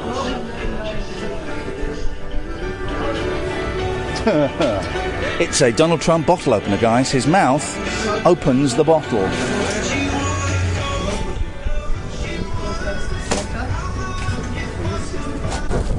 Yeah, that's an idea. Here we go. I've just found... I wasn't recording any of that, I forgot. But we just found a stall selling fidget spinners. But these are actual cool fidget spinners. Captain America shield, which goes all psychedelic when you spin it. And the Batman logo. The boys are going to love it. But there's no one here selling them, which I think means... I guess... maybe... Here's the thing. If we put one in our pocket and walked off, that guy would turn up quickly. You know that would happen. There's no one here selling it. There's literally a queue for his fidget spinners. Dude, you've got a queue. You've got a queue. Nobody? Here he comes. Hi, guys. Here he comes. We thought that you were donating these free to the general public. I was. But now you're back, we got to pay. Go on, you go first. How much is this? $20. What? Captain America is $20. You don't like this? When? Bluetooth? A Bluetooth fidget spinner. Bluetooth fidget spinner, $20. Bluetooth. Play your music and spin. These are 5. 3 for 10. These are 10. How about 3 for 20? 20 for a Batman and a Captain America? No. That $40 is a lot for fidget spinners. Then give me 30. 30. I'll give you 25. No. Not for those two? No. For which Batman? Which Batman? A metal Batman? No. One of these? No. No. These are both $20 items. And then I have to pay for the license. The license costs $5. Come on, you haven't got the license on Captain America. I paid $5 just to buy this. I can't buy this without paying the license for $5. You have got the official Batman fidget spinner license. Yep. I find that very hard to believe. Yeah. Yeah, there's a license. Yeah. You have to pay for the license. Come Just on. like I Live in New York. Come on. I Live New York. That's license. Yeah, they have trademark, license. yeah. This is the same thing. It has licenses. You've not paid for the license. And I'm right in front of the comic store. The comics don't own I'm right in front of the comic store, so they don't even sell these anymore inside the comic store because I sell them out here. Okay, we're going to go in the comic store and you're going to think about your best price for $30 for the two. We'll be back in a minute. Let me get some money. Thank you, man. I'm really sorry to approach the street, but my children are convinced they know you from somewhere. I've never heard an English accent, so I'm assuming it's television. My name's Iain Lee. I used to be on... I did like Big Brother. They might have seen me do a Big Brother thing with Ryland. They're going mental. Where are they? They've got special needs, right? They've got a learning disability. The wee one there. Let's go and say hello to them. Should we go and say hello? Yeah, of course we will. Mum, something to tell. Who is it? I don't know. Why would you know? Come on, let's go and say hello to them. What are their names? I didn't mean for you to do that. That's all right. Stephen and Michelle. Sorry? Nicholas, Stephen and Michelle. Let's go.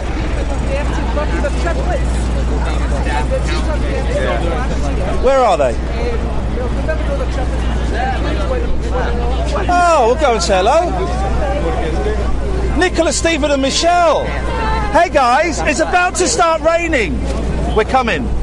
Hey, you were right. I used to do a thing years ago. Well, a couple of years ago with Ryland on Big Brother. Yes. Is that where you saw me? Yes. I thought it might be. Well, they were a delightful family, and now we're inside the comic book store, and it is an absolute treasure trove of toys. My kids would love it.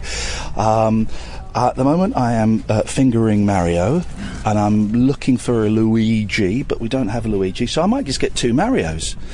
I think the kids would love that. You don't want to... Bowser Jr. No, this is the thing with my children is you've kind of got to get similar things. Hang on a minute. Can you hold that? Yeah. I've seen it. How much is this? Oh, there's a flash for $6. I've got to buy that. So we get a flash for $6 as well. Let's get one for the other.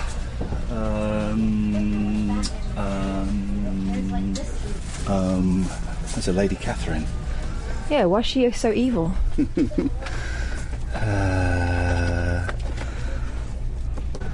This is a good little haul. A couple of Mario figures. And this is going. Yeah, so we're recording, that's why. That's good producing. Soz. So that bloke can shove his $20 fidget spinners up his ass, as far as I'm concerned. But good for him for keeping up with the licensing agreement. Well, you so often you see these vendors in the streets and they have no official connection with the company. So for him to be able to do that, respect, and that's why it costs so much.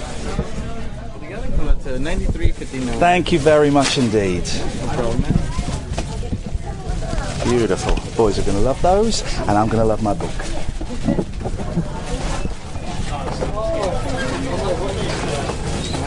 Right, I am sorted. The boys are going to love that, bought more than I planned to, but that's what happens.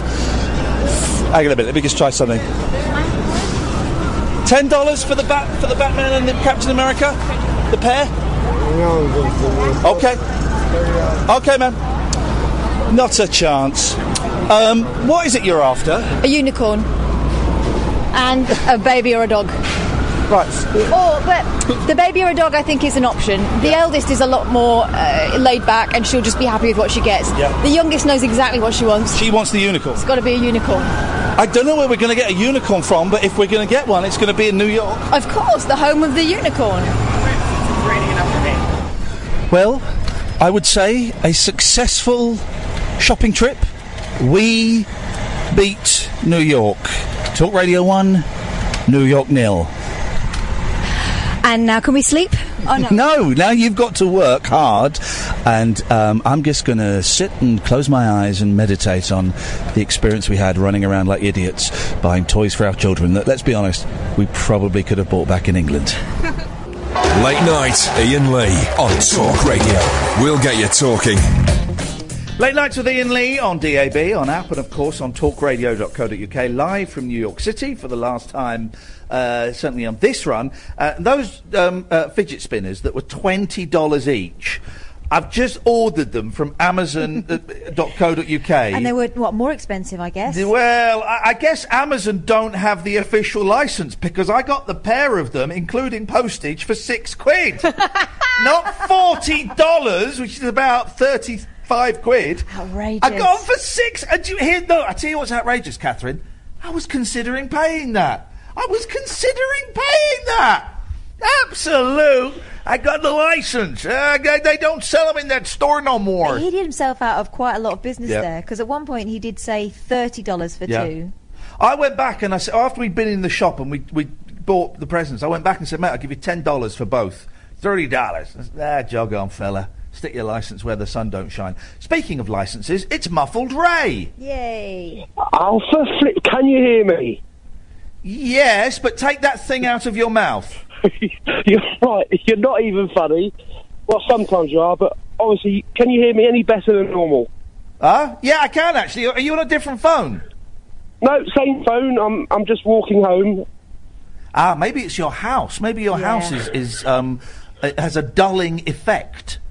Like your calls.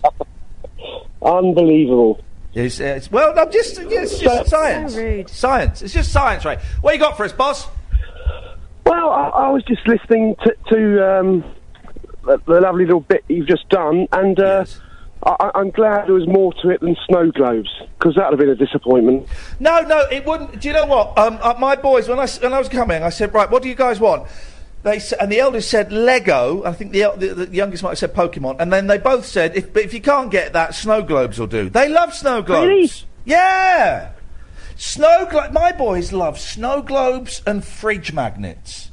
No one loves fridge magnets. No, they do. Because I'm a mum and people keep buying me fridge magnets and assuming that I'm going to go for that. I smile, but no one loves a fridge magnet. No, the boys love them. Honestly, the boys love them because it makes them feel like they've got... I mean, they'll grow out of it soon enough, but they feel like they've got connection with another place. They're on display in the kitchen, so everyone and they go to that. Oh, no, they're constantly showing me their fridge magnets. No, they love it. Very simple pleasures. Enjoy that. My children, Ray. Very simple pleasures. Wow. I've been up to Chelsea Art College tonight. My niece has just sort of finished her degree. Oh, yeah. Snow globes? So I will tweet, when I get home, I'll tweet a very interesting picture of one of the exhibits there. I bet is there a penis involved in it? No, but it's worse. It's Theresa May. Oh. I've got to be careful. It's Theresa May naked. And it's a female exhibitor, naked, and she's got a European flag sticking out of somewhere. Coming out of her woo-wah? Or her yes. Good for... And she's smoking a cigarette. Here's the thing. It's called a Vexit. Well, we're going... We're going to an art exhibition tonight, and I bet we're going to see a few fannies in there. I think we're going to see... Because that's the artist's default position. Challenging, yeah. Yeah, it's challenging... this has already won an award. What for?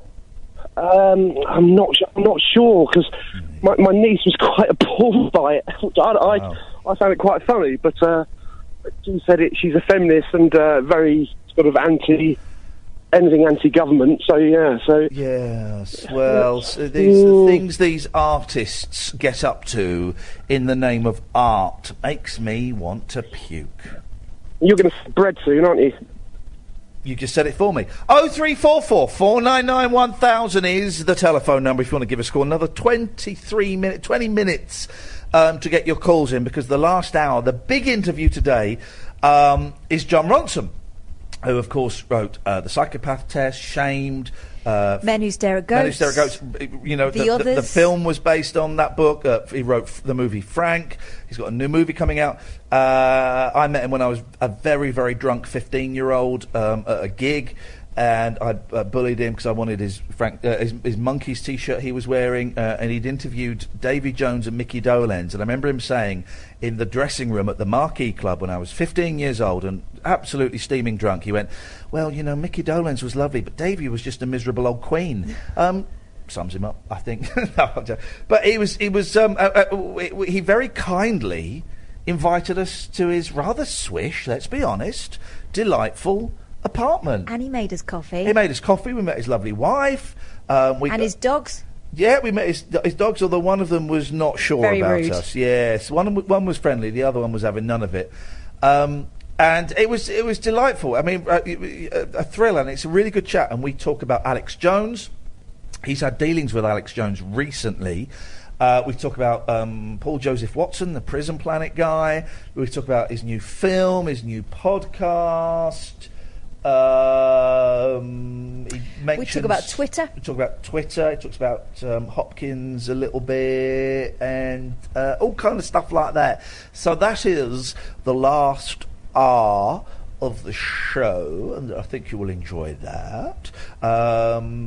Normal service resumes on... I say normal service resumes on Monday, but we have met so many interesting, artistic, creative people, and we have enjoyed going out with my little portable Zoom H6, which is the best investment I think I've ever made. It cost me 170. I'm going to say 170 quid. But it's, all the stuff out on the street is recorded on that, and it just fits in my bag, and we whip it out and we go and record stuff, and all the interviews are done on that. And I've kind of enjoyed doing that, so I think we're going to bring more of that back to the show in the UK. I want to change the name of the show as well. I'll run that past the boss. And, you know, for the last 9 months on my contract, I've got big plans. If you want to give us a call, now's a really good time. No one's on the switchboard, otherwise me and Kath will just sit here and chat until Jon Ronson at midnight. 0344 499 1000 is the telephone number. It's the very last Late Nights with Iain Lee, live from New York City on Talk Radio. Late Night, Iain Lee on Talk Radio. We'll get you talking. Hello to Ian and Jane who are listening, right? And I love Ian and Jane. Let me read their Twitter bio. We are artists and filmmakers. Oh, they work really closely with Nick Cave. They do loads of stuff with Nick Cave. And I've had the joy, and they are gently joshing me because I've been slightly dissing artists. My tongue is firmly in my cheek as well, you know. But I've done two things with them that I've absolutely loved. One was I'm in a 3D film shot in proper 3D. It's only got a tiny part. Kevin Eldon is kind of the main, the star in it, and it's I can't remember what it is. It's a slightly scripted rehearsal of a film that never gets made, or something. It's a sci-fi kind of thing, and it's a little bit vague. But the other thing that I did with them is called Performer Audience F Off, and they've just sent me some pictures of it. And when was this? Was this 2002, 2009? What? No. I dispute that date. No. 2009. I thought it was fun that. look how slim I am. I was growing my hair long. I was wearing my stunt Converse, which were pure white cons that I only wore in studio for TV. Look how slim I am. God. And it was great. It was absolutely great. It was such fun. It was based on this sort of mid-70s artist thing. It's 20 minutes long, and it was split into 4 sections. And I haven't got time to read the whole thing, so I can't remember what the 4 sections were. But I had to talk about what I was doing. Mm-hmm. So now, if I were doing it now, I'd say, well, I'm sat on the sofa and I can feel the sofa on my bottom, and I'm holding the microphone in my left hand, and I'm looking straight ahead, and I've just lifted my right hand. Oh, my head just twitched to the left, and I think now I'm going to turn to the right to look at you. Yeah, you are. And then I would say the first thing that came into my head about the people that were there. And then halfway through it, there was a mirror behind me, and I had to turn around and kind of do the same thing, but using the reflection. I love it. I love stuff like that, and I partly love stuff like that because Iain and Jane invited me to do this and allow me to be. And I've always got a soft spot for performance art. I think performance art, when it's done well. When it's done well and when it's done badly, it's brilliant. In between, it's a bit boring. But when it's done superbly or when it's done awfully, it's just the most delicious thing. And this was great fun. 2009, really? I thought it was much longer ago than that. I dispute that 2009. I dispute that. Maybe that's when they published the film. I'm disputing. I'm calling you out on that. Paul's back on the line. Evening, Paul. Hi, you were talking about, I just want to say, it's funny you just brought out 3D as well, because what I called in for originally was you bought your children snow globe things, yeah? What's the betting? Those snow globes don't make it home in one piece. Well, they make a bit of a mess in your suitcase, don't they? Yes, they will. Okay. Don't cry. I hope they're not got glitter in them. I think they do. Have they got glitter in them? I think they might do.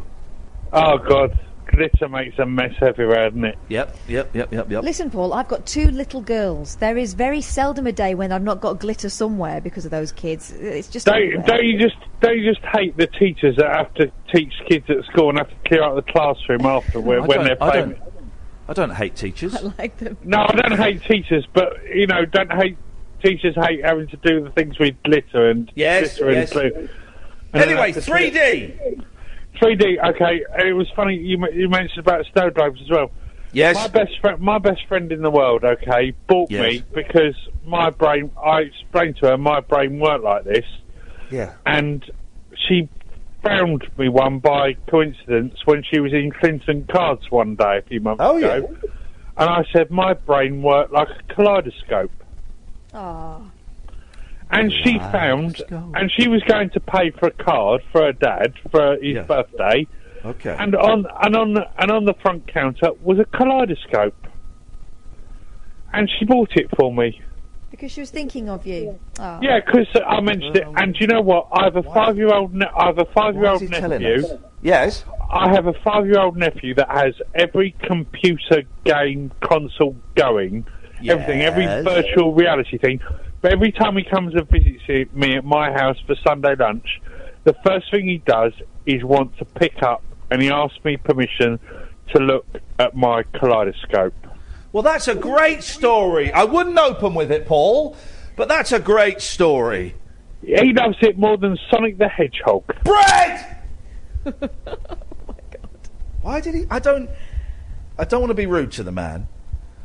But why did he phone us up then? Oh, because you said kaleidoscope. Kaleidoscope. What? No, I didn't. I said 3D. Oh, okay. 0344 499 1000. You can do better than that, can't you guys? Can't you? We were having an argument yesterday. Which one? I can narrow it down.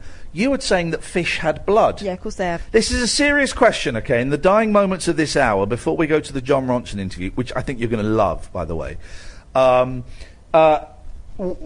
we had a big argument about whether fish have blood, and you think they do, and they do. And also you think it's red. Yeah. Well, that's nonsense. Why? Have you ever cut the head off a goldfish? No. Have you? Well, whether I have or not is irrelevant. You have, haven't you? That doesn't actually matter. But if goldfish are translucent. Here we go. No, they're not. They're gold. No, they're not. They're translucent. What does translucent mean? It means that light travels through it. Exactly. That means virtually see-through. They're not. They're translucent. Have you ever seen a goldfish? I used to have goldfish. Right, well then you'll know they're translucent. I know. You can see light through it. If you shone a torch through a goldfish, you'd see the light come through. If you shine a torch through me, you'd see through it. What's your point? No, you wouldn't. Yeah, you would. Well, you would because you're quite pale. You're translucent then. Yeah. Right. So if I were to shine a torch through you, and only certain parts of you... Which parts? Well, the wrist, probably. Ear? No. Well, yeah, you'd see the blood. Mm-hmm. With a goldfish, you don't see any blood. If they have blood, it's like a pale juice. No. It's certainly not. It's certainly not red. Of course it is. I don't believe it for a second. Well, you didn't think they had blood full stop at one point. Well, no. What do you think they're made out of? Water. Carrot. Don't be an idiot. They are. I genuinely, and this is that we have. You thought they were made out of water. What? Well, why not? Why not? You're made out of water. Yeah, but it's not, I'm also made out of blood. Yeah, exactly. But they are not. A fish does not. If you cut a fish, does it bleed? Yes. No. Yes, it does. It doesn't. It totally doesn't. Have you ever been to a garden centre? Hang on 1 second. Woody, call back. We can't get through to you. 0344 499 1000. Yes, I've been to garden centres. Okay. Have you ever put something on your garden that's called Fish, Blood and Bone? No. I've got their first album, though, on vinyl, I'll have you know. No, I have not. Well, it's a fertiliser, because fish have got blood and bones. Well, fish have got bones. I know they've got bones. Okay, I've eaten a fish. I've cut a fish open and I've not seen blood. Ipso facto, they don't have blood. This one wasn't. 0344 499 1000 is the telephone number. You've got 7 minutes, dear listener, to back one of us up on this. And it's going to be me you back up on this, because I'm the one what is speaking sense. Where are the fisher folk? They will know, because when you haul it out and pull that hook out of its mouth, it bleeds, doesn't it? It does not. I've been fishing. I don't go fishing anymore. I think it's cruel, and I'm thinking of becoming a vegetarian again. But the hook does no blood comes out of the fish's mouth when you fish it, when you hook it, when you fish it. Okay, all right. Here's one. Go. You know when you watch Jaws and they're in the boat? Yes. Okay. How do they get the shark to come? They put like a hunk of meat over the edge. Load of dead fish. It's not dead fish. Blood. It's not dead fish. Yes, it is. It's half a cow. You see, exactly. Destroyed you there, mate. And here's another thing I don't get. How has ear candling become a phrase? I can't help you with that. Is that a verb? To candle. Is candling a verb? I don't know verbs, adverbs. A doing word is a verb. An adverb is quickly. Yes. A doing word. So ear candling. So an adverb. So ad means to. But please don't. Listen, I've just explained adverb. It means quickly. Yeah, but I'm helping you with. Yeah, it means quickly. It's a way something is being done. It means quickly. Yeah, so quickly is an adverb. So an adverb is quickly. David? Hello? Do fish have blood? Yeah, I go fishing and they bleed all the time when you put the hook in them. Sorry, mate. Yep. They bleed all the time. If they don't bleed all the time... All right then, David. No. Listen. They do actually bleed, and Catherine's right with the blood and gut stuff as well, where you put it in your garden for fertiliser. Yeah. All right. Do fish have periods? No, because they're not mammals. Well, I don't know. No. Not going to tell that joke. No, good for you. Well done. Yeah. Okay, well, if fish bleed, let's assume that David is right, okay, although he sounds like a drunkard. If fish bleed, Dave... I might be stoned, but I'm not a drunkard. Okay, he's a stoner. Oh, right. There is a difference. Okay. Well, then, if fish bleed, David, how can you sleep at night making creatures bleed? I'm thinking about giving the fishing up, to be fair. I think you should give it up. I think you should renounce it, because it's if these creatures do bleed, they don't. They do. Then you might as well just go around stabbing dogs, cutting open sheep from mouth to mouth, from lip to lip. Imagine doing that, David. That's what you're doing to the fish. Yeah. I think you might be right. But they do bleed. They do bleed, though. No, they don't bleed, David. Catherine, how are you? Come on. Help us out. I'm backing you up. Well, I don't. You and I do not need to fight this imbecile. The only person that's phoned up to back you up is a drug abuser. Yeah, but who's a sadistic drug abuser who gets sexual pleasure from torturing animals. Right. That's who you want on your side? You're welcome to him. Oh, David. I don't know what to say. You don't waste time until midnight. You've got him He's there. absolutely bred spot on. We are trying to waste time. No, we're not wasting time. This isn't wasting time. These are the big questions. We are asking the big questions that need to be asked. Do you know how I know that fish bleed? Yeah, go on, Catherine, tell us. Because we had goldfish when I was a kid because my parents are tight and they would not let me have a proper animal. They only let me have a boring animal that was kept in a flipping bowl. Yes, mate. So I had these fish and I was very fond of Cleopatra, my first fish. Cleopatra, and she yeah, but she got a mite, sort of like a wormy thing in the side of her. So my mum whapped her out. Oh, has the mite got blood in it? Has it? Yeah, it was eating the fish. Has a mite got blood in it? Has it? It might do. Oh, it's got blood in it. Oh, do you want to hear this story?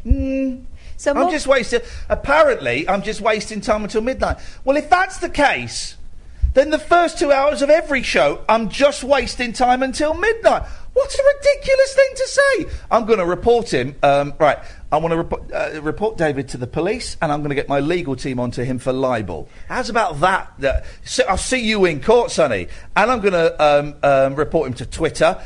We may be the home of free speech, but you can take free speech too far. And just saying I'm wasting time until libel. You better consult your lawyers. Well done. That's 40 seconds. Thank you. Up there. So Mum whapped out the fish on the kitchen table and went in there with the tweezers. Whee. She operated on it. And what happened? It bled. Yeah. It survived for another few weeks. Wowzers. Yeah. I hate fish. They're horrible. They are ridiculously difficult to keep alive, those little buggers. Absolutely impossible. They're not fun. No. They don't give anything back. And I find them disgusting in the way that they'll trail their poo around after them for days. We're coming to the end of our New York adventure. We're off straight after this to go and see Imani Coppola and go and visit her at her art exhibition, and then maybe get some food because I'm actually quite peckish again. But you're going to listen to, you're another hour, dear listener. You're going to hear the interview with John Ronson, which I think you will thoroughly enjoy. Highlights of the week for you, Catherine Boyle. Highlights of the week. Meeting John Ronson today was wonderful. Yep. I loved it. Yep. I also loved the way his concierge got our name spectacularly wrong. You'll hear that in the piece. It tickled me no end. Yes. Kenny Kramer. It's made me want to watch Seinfeld. Yeah. Oh, Seinfeld's been on in the evening. Have you caught any of it? I caught some, yeah. Yeah. Caught a couple. Dennis! Good evening, Ian, and how are you? And how are you, Catherine? Big up yourself. He sounds spunkier than he sounded in the last 30 years, doesn't he? What's going on, Dennis? Well, I'm just going to correct you. The fish, blood and meal doesn't mean to say it's fish blood. It's blood and bone from an animal. You missed the end bit there, and fish as well. It's not fish blood, though, is it, Dennis? It's blood from an animal. Yeah. Yeah. And the bone as well. Exactly. From what animal? Doesn't matter what animal. He's destroyed you there. You've been destroyed by a scientific miracle. Dennis. Thank you, Dennis. Well, we're out of time, so Bread is a great band. He's destroyed you there. Absolutely murdered you live on the radio. It's fish, blood, bones. Boom, shakalak. You go and hang out with David and get him to roll a fat one for you. I bet you're one of those people that if it's been passed around, you'll have a go, but you can't roll it yourself, and you're certainly not going to pay for it. Dear listener, we are back in the studio. Don't do drugs, kids. No. I don't. We're back in the studio on Monday, but do stay tuned for the next hour because this is one of my favourite people of all time. The guy is an absolute gentleman, and I love all of his books and all of that stuff. Coming up live from New York City, it's Mr. John Ronson. Talk Radio. Hey, listen, everybody that's listened this week, that's emailed, that we've met, thank you. Me and Kath have had the best professional week we've ever had. Another hour to go. I think you're going to like this. John Ronson, one of the nicest men in the world, coming to you from New York City on Talk Radio. Across the UK, online and on DAB. Take a far-out trip into the twilight zone of late-night radio with Iain Doo-doo-doo-doo-doo-doo-doo. Unmissable late-night radio with the original king of unconventional conversation. Make contact with Iain Lee. Late Night Iain Lee on Talk Radio. We have ways of making you talk.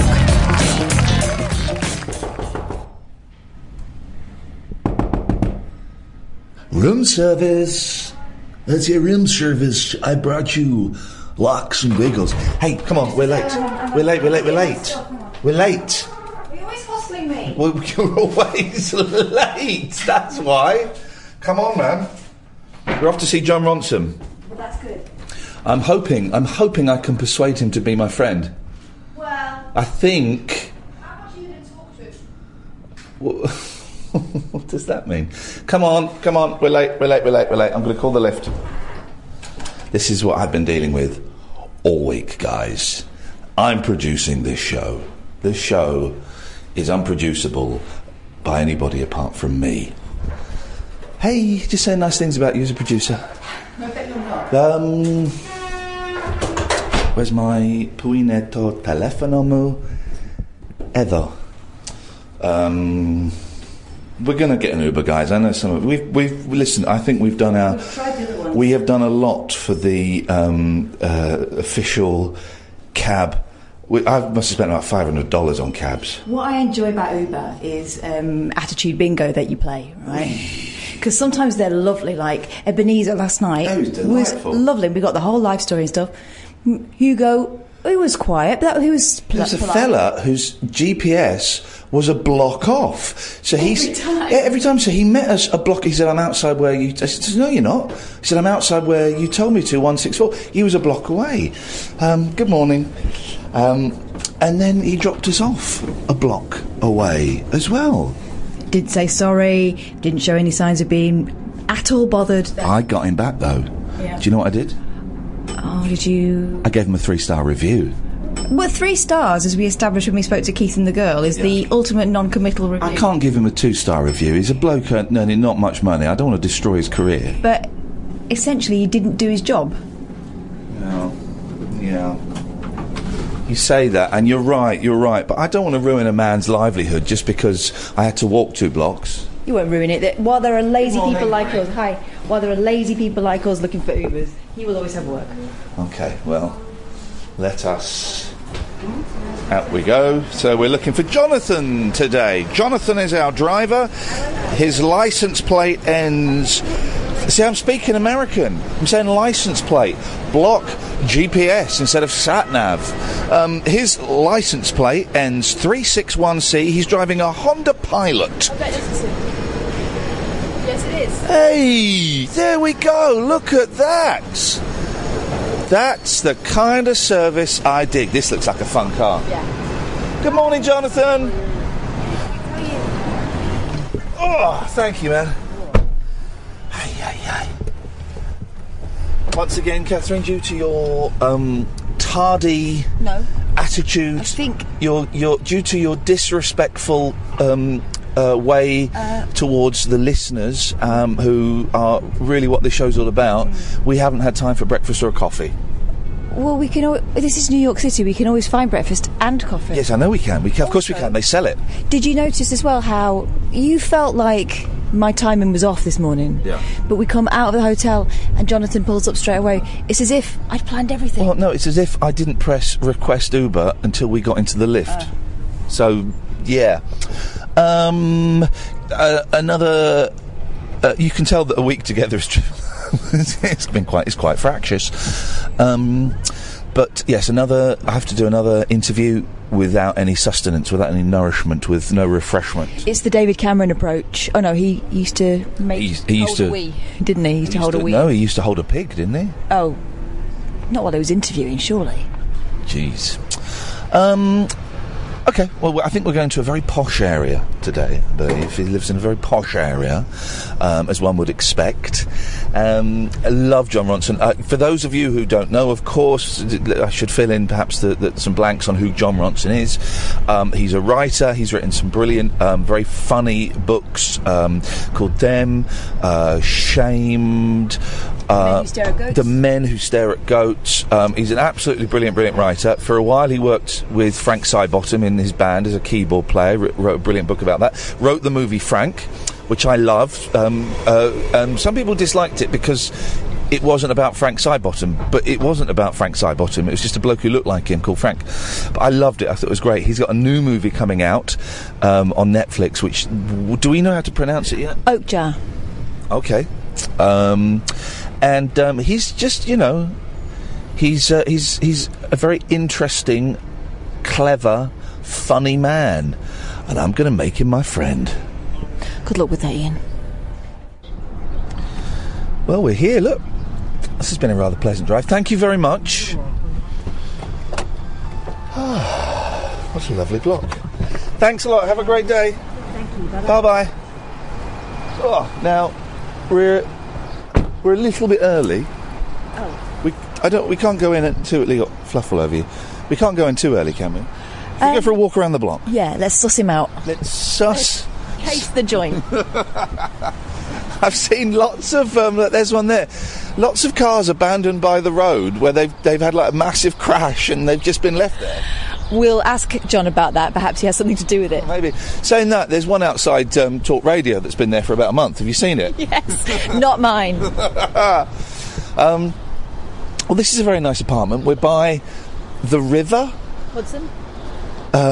Yes, that Tom Hanks crashed an aeroplane into, famously. That film, Sully, was also directed by Dirty Harry, as was Jersey Boys, which we've been talking about earlier this week. And it was another film that 20 minutes into it, I turned it off because it was boring. Was he driving the plane going, so, it was an ordinary day? I wonder... please, dear listener, you phone in 0344 499 1000. Has Dirty Harry ever directed a good movie? Didn't he do $1 Million Baby? That was brilliant. Well, yes, he did do that. It was corporate. Job done then. Have you seen it? Yes, I loved it. Okay, well, but your taste is I'm not even including that because you like absolute tosh. Absolute tosh. So I'm not including that. And anyone can get lucky once. What's your film then? Balcony shirt signing. Oh, right, okay, Thank you. So we're in a very, very lovely neighbourhood. Very peaceful. Old buildings by New York standards. Look at those old water coolers up there, look. Legionnaire's disease waiting to happen. I think these buildings are called brownstones. Why is that? Because they're made of brownstone. Okay. And, yes, this is nice. I could live here. Oh, I could live here, definitely. This works. I think we might... Is it starting to rain? A bit, yeah. Oh, man, no more walking around the block then. Let's go, John can keep us dry. This is some building, huh? This is incredible.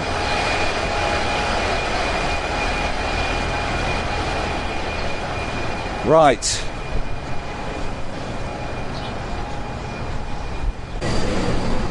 Okay, this is it. I guess we just go in.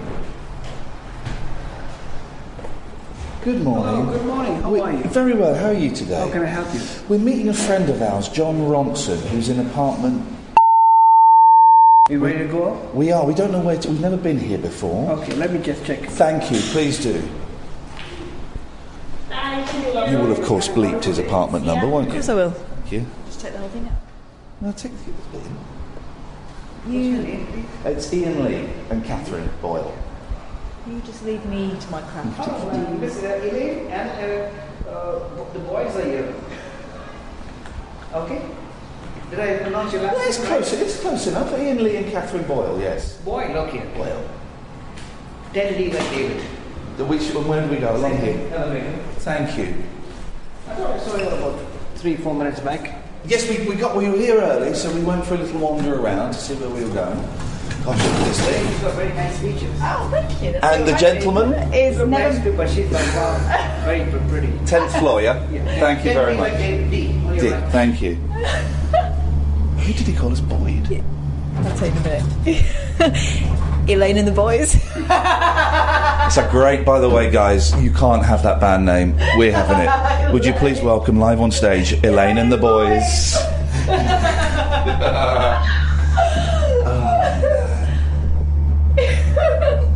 I want to die.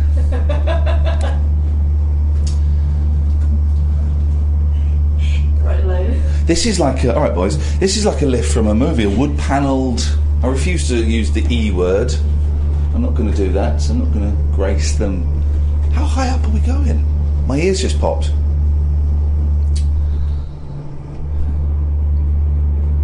Here we go. Go. Here we go. It's Elaine and the Boys.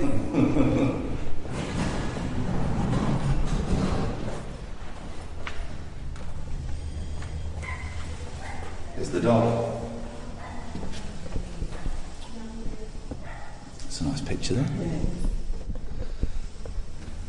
Damaged.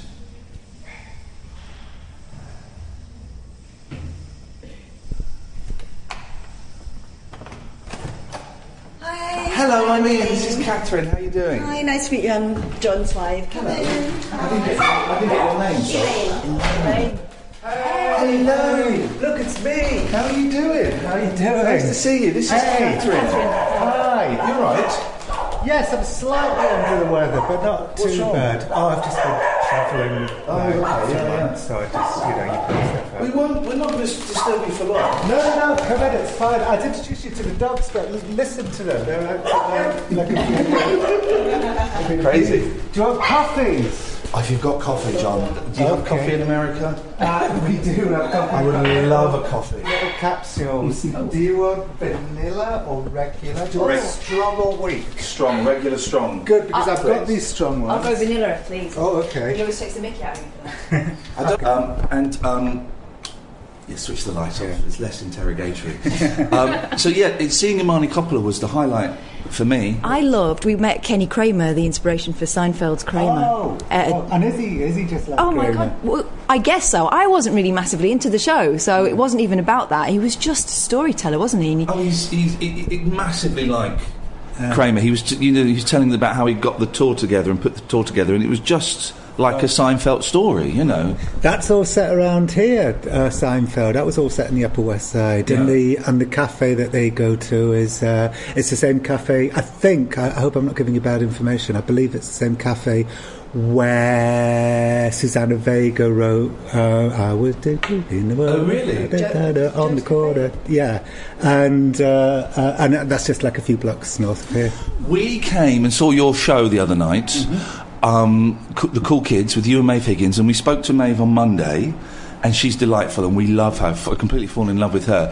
You strike me as a very unnatural live performer. Am I right? You mean like bad? No, oh God, no. It's funny, but I just get the impression that you would kind of rather be behind the scenes. Yeah, I would rather. Well, okay. So when I've got a show that I feel really comfortable with, I am very happy to go out on stage, and it's fine. So, for instance, I do these psychopath nights where I've got these guests, and we tour, and we're doing. And in fact, we're doing a big tour in November, at like the Brighton Dome and places like that. And I've got that show like really down, and I feel very happy going out and fine.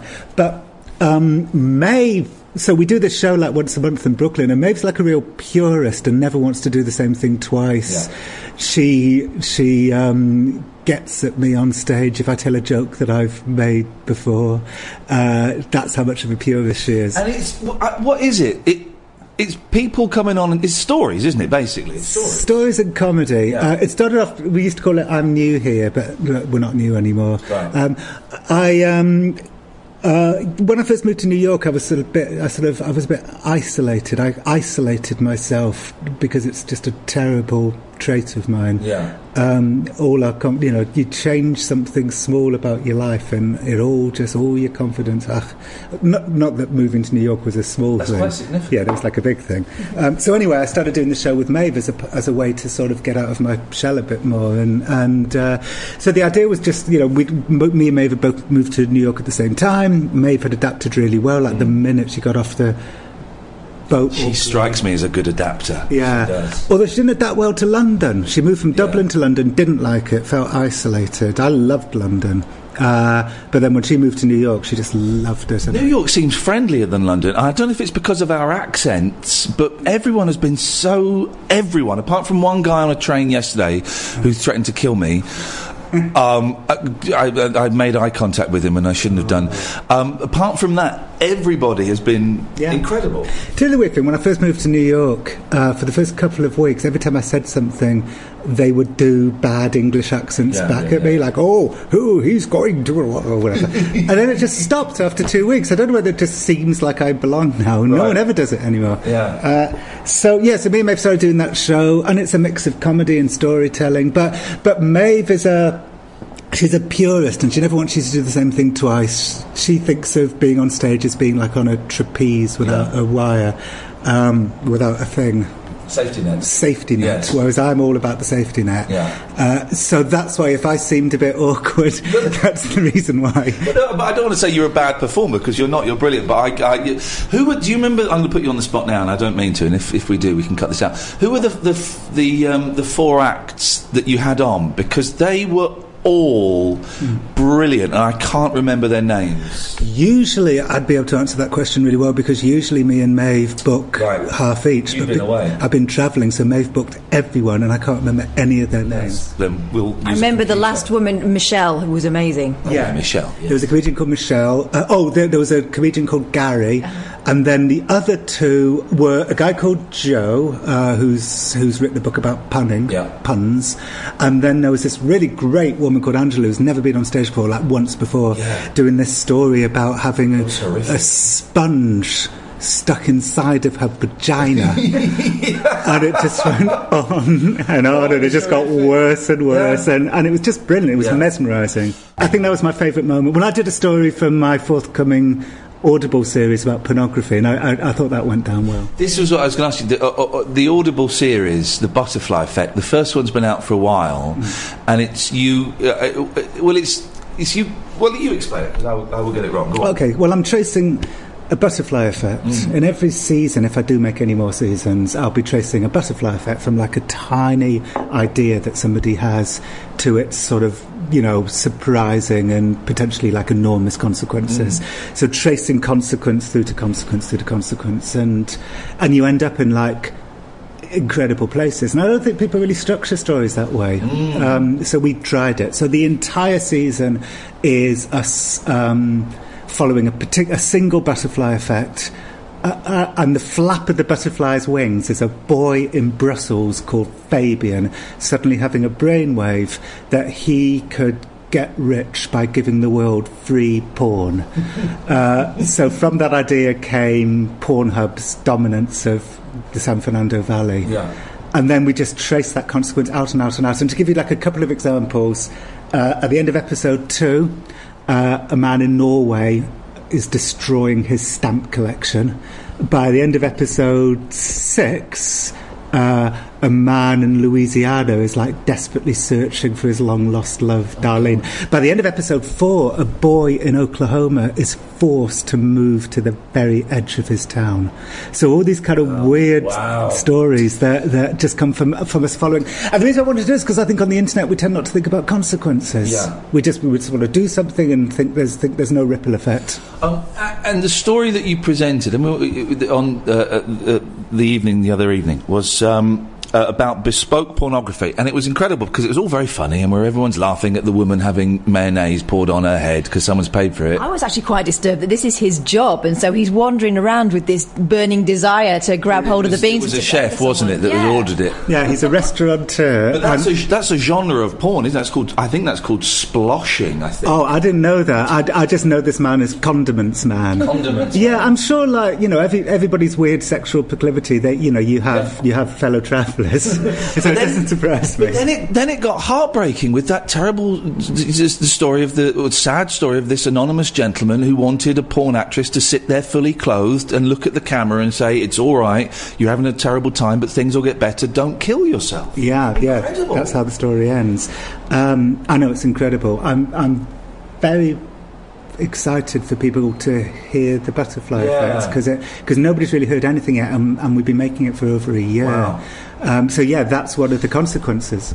And I should explain, by the way, the reason why it's one of the consequences is because the reason why a lot of porn producers have got into bespoke porn as a way of making a living is because there's just no money in regular porn anymore, because all the money's gone to the people who create the streaming, the streaming sites like Pornhub and YouPorn. I don't know how to pronounce the name of your film. I'm just going to come out and say it. Okja. Yeah. We, for a while, I thought it was Okja. Then I thought it was Okja. It's definitely not Okja. Yes. It could be Okja. It's coming out on Netflix. Yes. It looks good. I've been watching all the trails and all the bits and pieces. So what is it? It's a film about a little girl whose best friend is a giant pig the size of a elephant. Beautiful. Yeah, it doesn't really look that much like a pig. It looks like a sort of cross between a manatee and a hippo and a pig, and but it's a magical animal. It's a giant magical animal, and the pig, for want of a better animal name, gets kidnapped by Tilda Swinton. She's brilliant. So good. Looks amazing in it. Those trails. She looks just so like a sort of modern day Cruella de Vil. Yeah. It's incredible. Where we're sitting now at this white table in my living room, me and Tilda would Skype sometimes, and she'd give me notes on the script I was writing with Bong, and they were brilliant. I've never had the experience of working with an actor before, and all the other times I've been involved in films, I don't meet the actors at all. So with Tilda, it was the first time, and it was a joyous experience. Her notes were just so good, and they made the film so much better. So I don't get the criticism about it being funded by Netflix. I saw there was kind of a little bit of a backlash, not specifically about your film, but your film was mentioned in it because people saying, Netflix is killing cinema, but this film wouldn't have happened without Netflix, would it? No, and the backlash wasn't at all about the film or its content or its quality. Everybody pretty much loves the film, but there was quite a backlash in Cannes when the film was in competition in Cannes about it being funded by Netflix. But I thought that was crazy because the fact is that, because Netflix films should be on the big screen and not the small thing. But the honest truth is, no one else would have commissioned this film. This is a $60 million film with CGI and crowd scenes, and so it's an expensive film, and it has these, crazy tonal lurches. 1 minute it's like a popcorn movie with chases, the next minute it's devastatingly upsetting, and then it's silly again. Sometimes it's slapstick, and half of it's in Korean, half of it's in English. I mean, could you imagine? Yeah. Could you imagine, a Paramount or something, just allowing Bong to do all of that?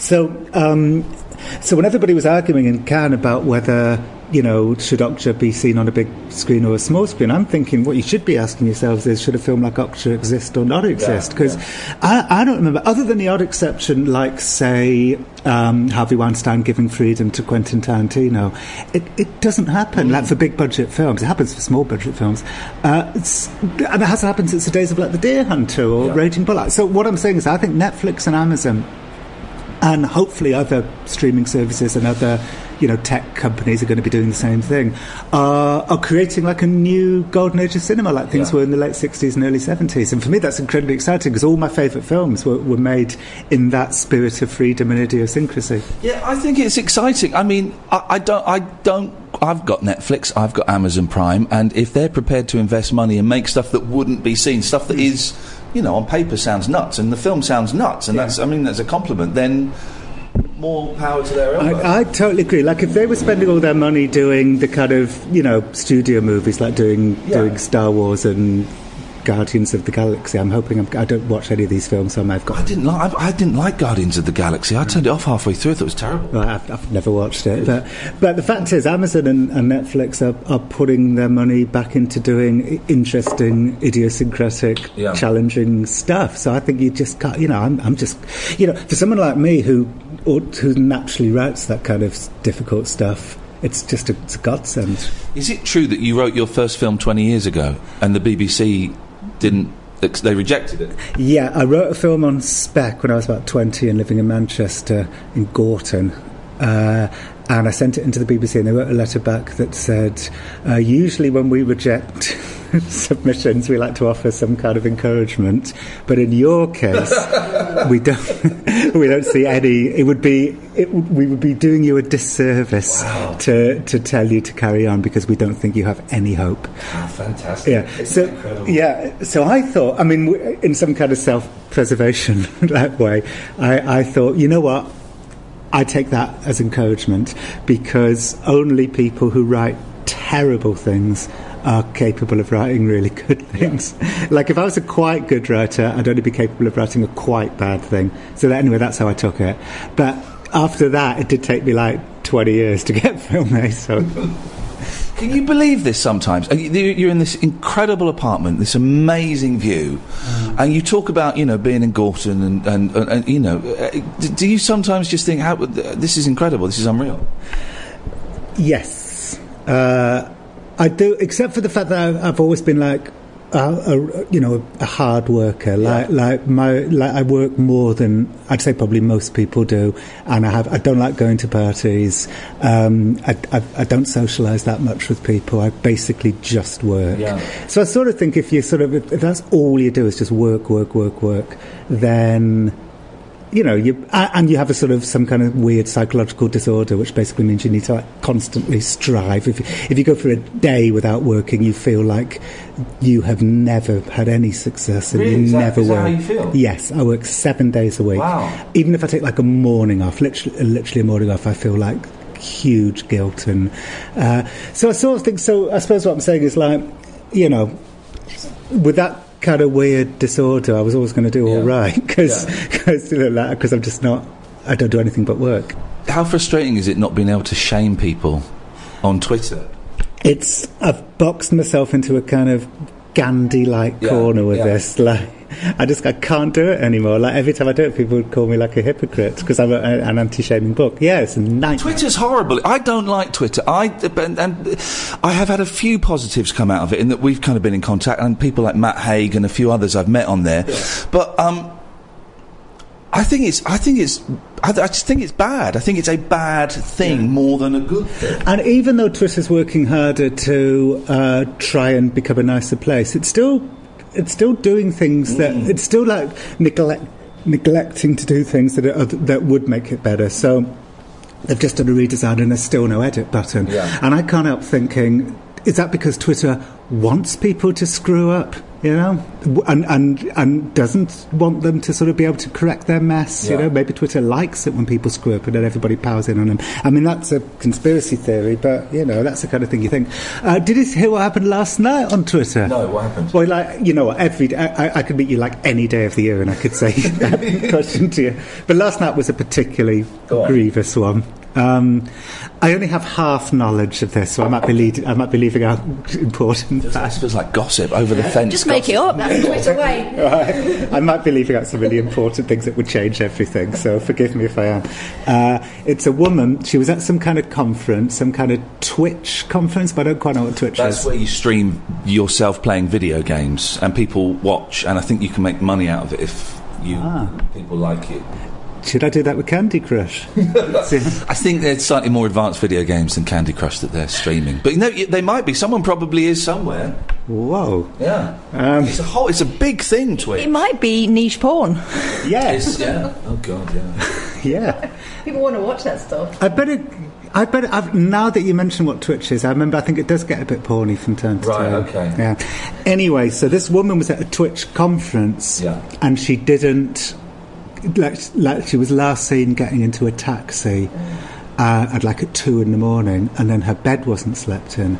So the next morning, this is like yesterday, people were like, I'm really worried about, I've forgotten her name, it's called her Lucy, I'm really worried about Lucy, she didn't come back last night to the conference, we're really worried. And then it kind of went viral, like everybody shared this picture of Lucy far and wide, and everybody was assuming she'd been murdered or was somehow died. She was really drunk, like the last time anybody saw her. And people were like sort of going back out looking for clues to her, timeline. People were sending out search parties. People were like desperately worried. And then it turned out that she'd just been in a casino, and then people went for her. They turned on her. They turned on her. Like, how dare you, not come back to your hotel and not tell people where you were? And we invited you to this Twitch conference. How disrespectful. You had us all worried. That makes insane, no sense right? at all. Yeah. How dare you go and enjoy yourself and live your life without telling us? Yeah, because you should have known that we would have told everyone on Twitter that you were missing and been really worried about That's you. outrageous. Yeah, so now her Twitter feed's full of she just feels like, I think, hungover and also very confused, and upset. Like, she's saying, I'm having a panic attack. Like, I had a quick look at her Twitter feed this morning and she was like, I'm having a panic attack, I don't know what's happened, I don't know how I should feel about this, everyone's yelling at me. Wow. Yeah. Have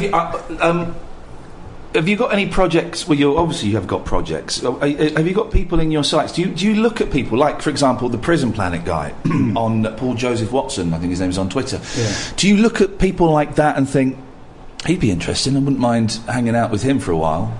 Yeah, but you know what? It's rarely... Sometimes, individual people are what makes me want to do a story, like trying to solve a mystery of why does that person act the way that they do. So that's the reason why I wanted to interview Katie Hopkins, for instance, for The Guardian, or Monica Lewinsky, or I know two very, very different people. But mostly, it tends to start, I think, with a theme. Right. Like, here's a world I don't quite understand. So in the psychopath test, it was like... is it true what Harvard psychologists say that psychopaths rule the world? And hey, there's a way I can find out. I can learn how to spot psychopaths, and I can try and journey into the corridors of power and try and spot psychopaths. So usually it's a theme or an adventure, and then I find people who are like stops on the way to this journey. Yeah. So usually it's that way. I think what is a world I don't understand as opposed to what is a person I don't understand. But Alex Jones was one of those people who is now. Well, he's everywhere, isn't he? Yeah, I had. This is probably a little speaking out of school, but I had Megyn Kelly's people phone me day before yesterday. I think she's done an interview with him. Yeah. For those, and it's going to be, and it's not been. It's going to be shown on Father's Day, isn't it? Is that the controversy? Well, I think the main controversy is the fact that Megyn Kelly's huge in America. Yeah. She's a household name. She's I'm trying to think what a British equivalent would be. She's like a liberal. Huge. Lorraine Kelly? Maybe. They seem so different. Yes. But like Katie Couric, that's another American person. Anyway, so she interviewed Alex, and I think people are mostly upset about the fact that Katie Couric's huge and has a massive reach, and this could be the biggest. People aren't angry with me for interviewing Alex because I don't go into every American's home. She's giving him some kind of legitimacy in his crazy opinions. And for those who don't know, but he has said crazy things like the Sandy Hook massacre was faked and they were all actors and things. And then just like Trump, denies he ever said it. Yeah. But he did say it. Right. So Megyn Kelly's huge household name. She's in tens of millions, hundreds of millions of homes, kind of thing. So I think people are annoyed about that she's giving him a really big platform, maybe the biggest one he's ever had. Also annoyed that it's a sit-down interview. It's not investigative. Right. So Alex is gonna run rings around her, which is quite possible that he will, because he's very good at what he does. And people are equating him to being a dangerous person. Their counter-argument is that Alex is important because he influenced Trump, and Trump went on his show, and some of Alex's ideas then influence, the kind of Trump milieu. But then something happened this morning, which was that Alex released all of these phone interviews where Megyn Kelly was like buttering him up and saying, I know you're giving a look, Heather, to say they're the grace of God. Yeah, exactly. The things you say to get someone on side in the first place. But you've been there too. Oh, of course, every journalist has. I would say, I mean, every journalist has, but I would say you've got to be careful with him. With Alex, and also it was a bit egregious what Megyn, a little bit.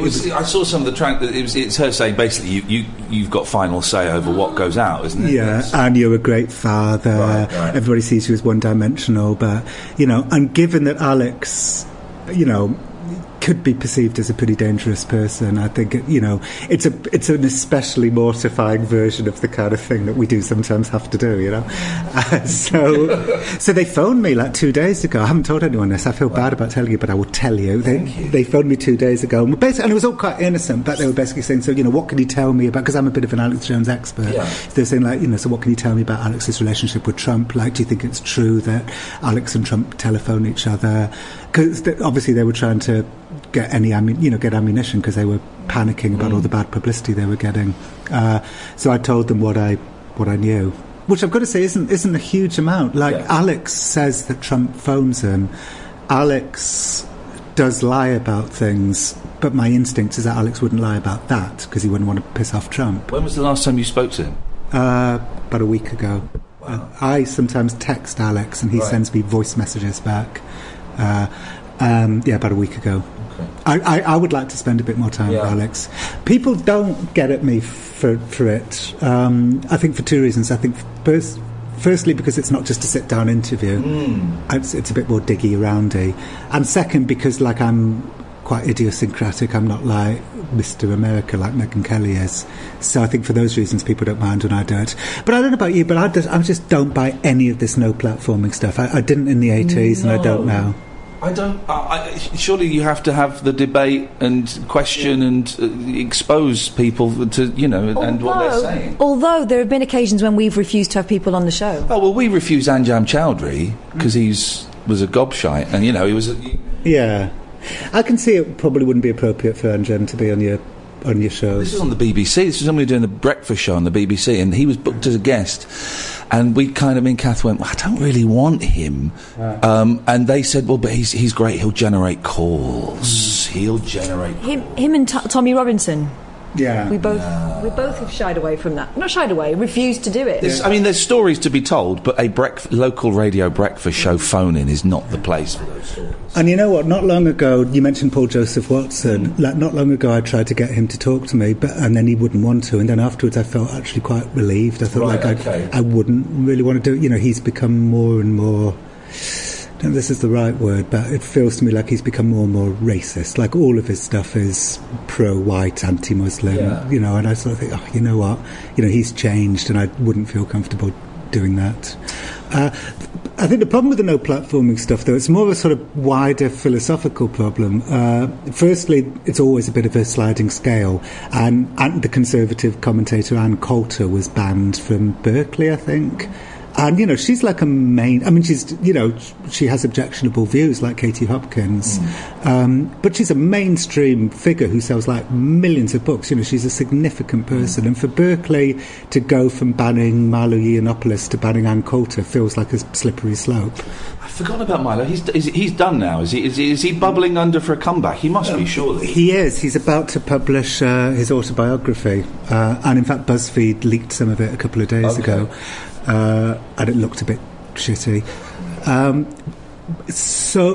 think the other problem with the no platforming is that it's a sort of part of the reason why we're in the mess that we're in now with Brexit and Trump is because we on the left have started to behave with sort of aggressive authoritarianism, and so even though you could agree with certain aggressively authoritarian decisions that we make, when we do it like all the time, all it does is like annoy people and a huge swathe of people and make them vote for Trump or vote for Brexit. But I don't want to sound like victim blaming, but I think there is a certain truth in that.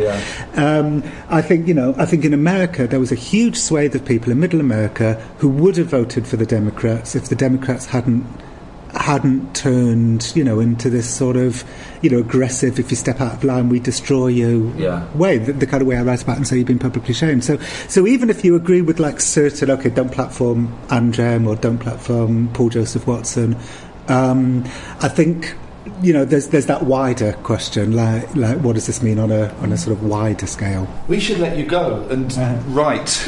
I can see you looking longingly at your open MacBook. I'm working on I got an email this morning from. I just wrote a piece for The Guardian about writing Ukja with Bong, and I quoted this Warner Brothers executive who said to me once, this kind of grizzled Warner Brothers guy called Rick Sennett, who I really liked. He was like Stanley Kubrick's business affairs manager. Wow. And he said to me, and I quoted this in The Guardian yesterday, he said, what are you going to understand about film, John, is that no film ever gets made. And then I was waiting to say something else, but he stopped. Wow. Anyway, he emailed me last night because I quoted him and said, you do understand what I really meant, which is that people, writers and directors spend much more time on films that don't get made than films that do. Which obviously I did understand that's what he meant.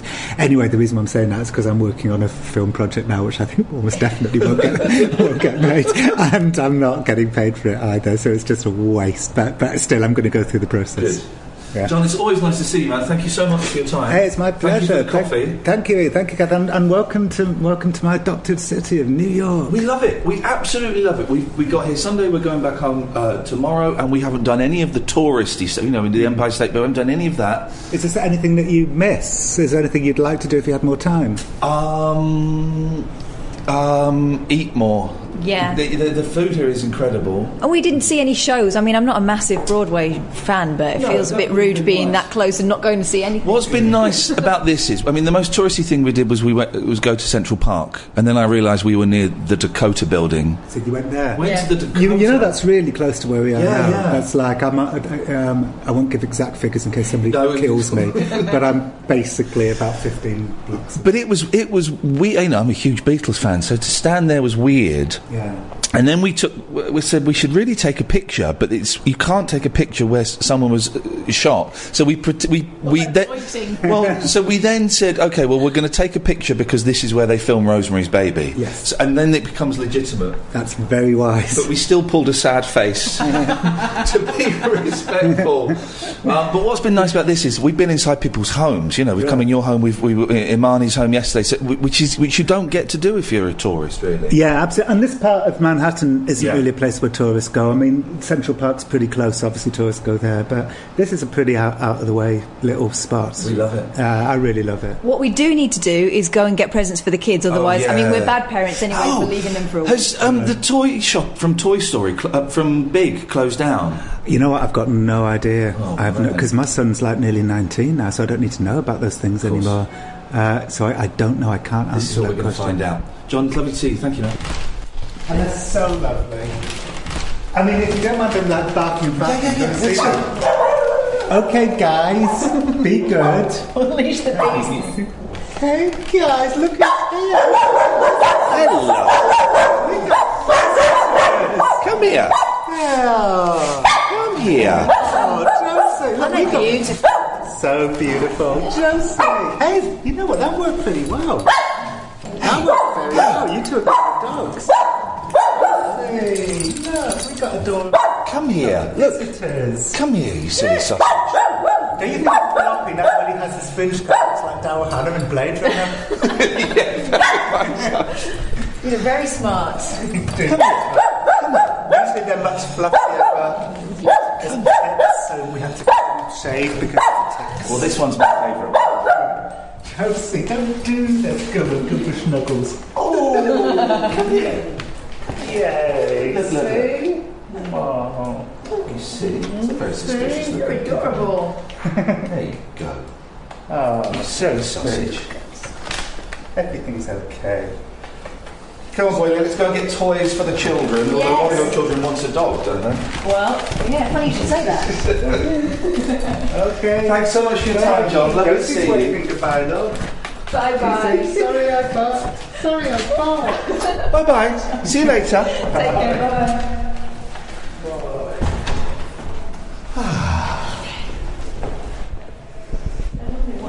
what the stories he can tell, and again, all really inspiring. I'm sitting there thinking, I want to write a book, I want to write a movie, I want to, But he's doing it not expecting anything to happen. Yeah. It's the process. Yeah, and it is, he started, where is Gorton in Manchester? It's not the best area. Yeah. And he started as the head of entertainment at his student union and got in with Frank and just...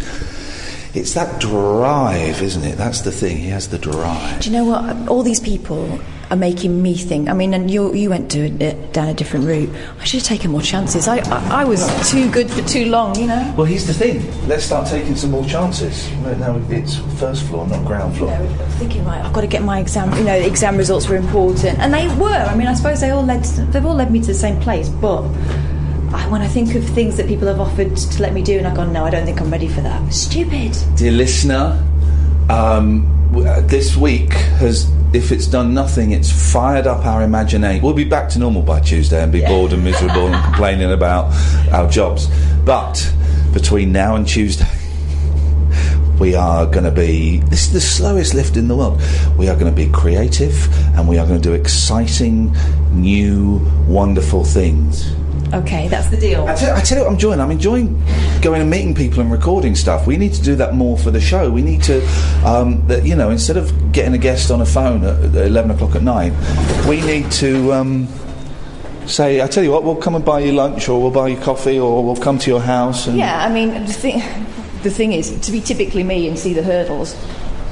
I see you lovely people. Have a wonderful day. Thank you very much. Bye-bye. The thing is, we've kind of had a week off from our general parental responsibilities, haven't we? Yeah. So, yeah, but we can balance it. We can make it work, I'm sure.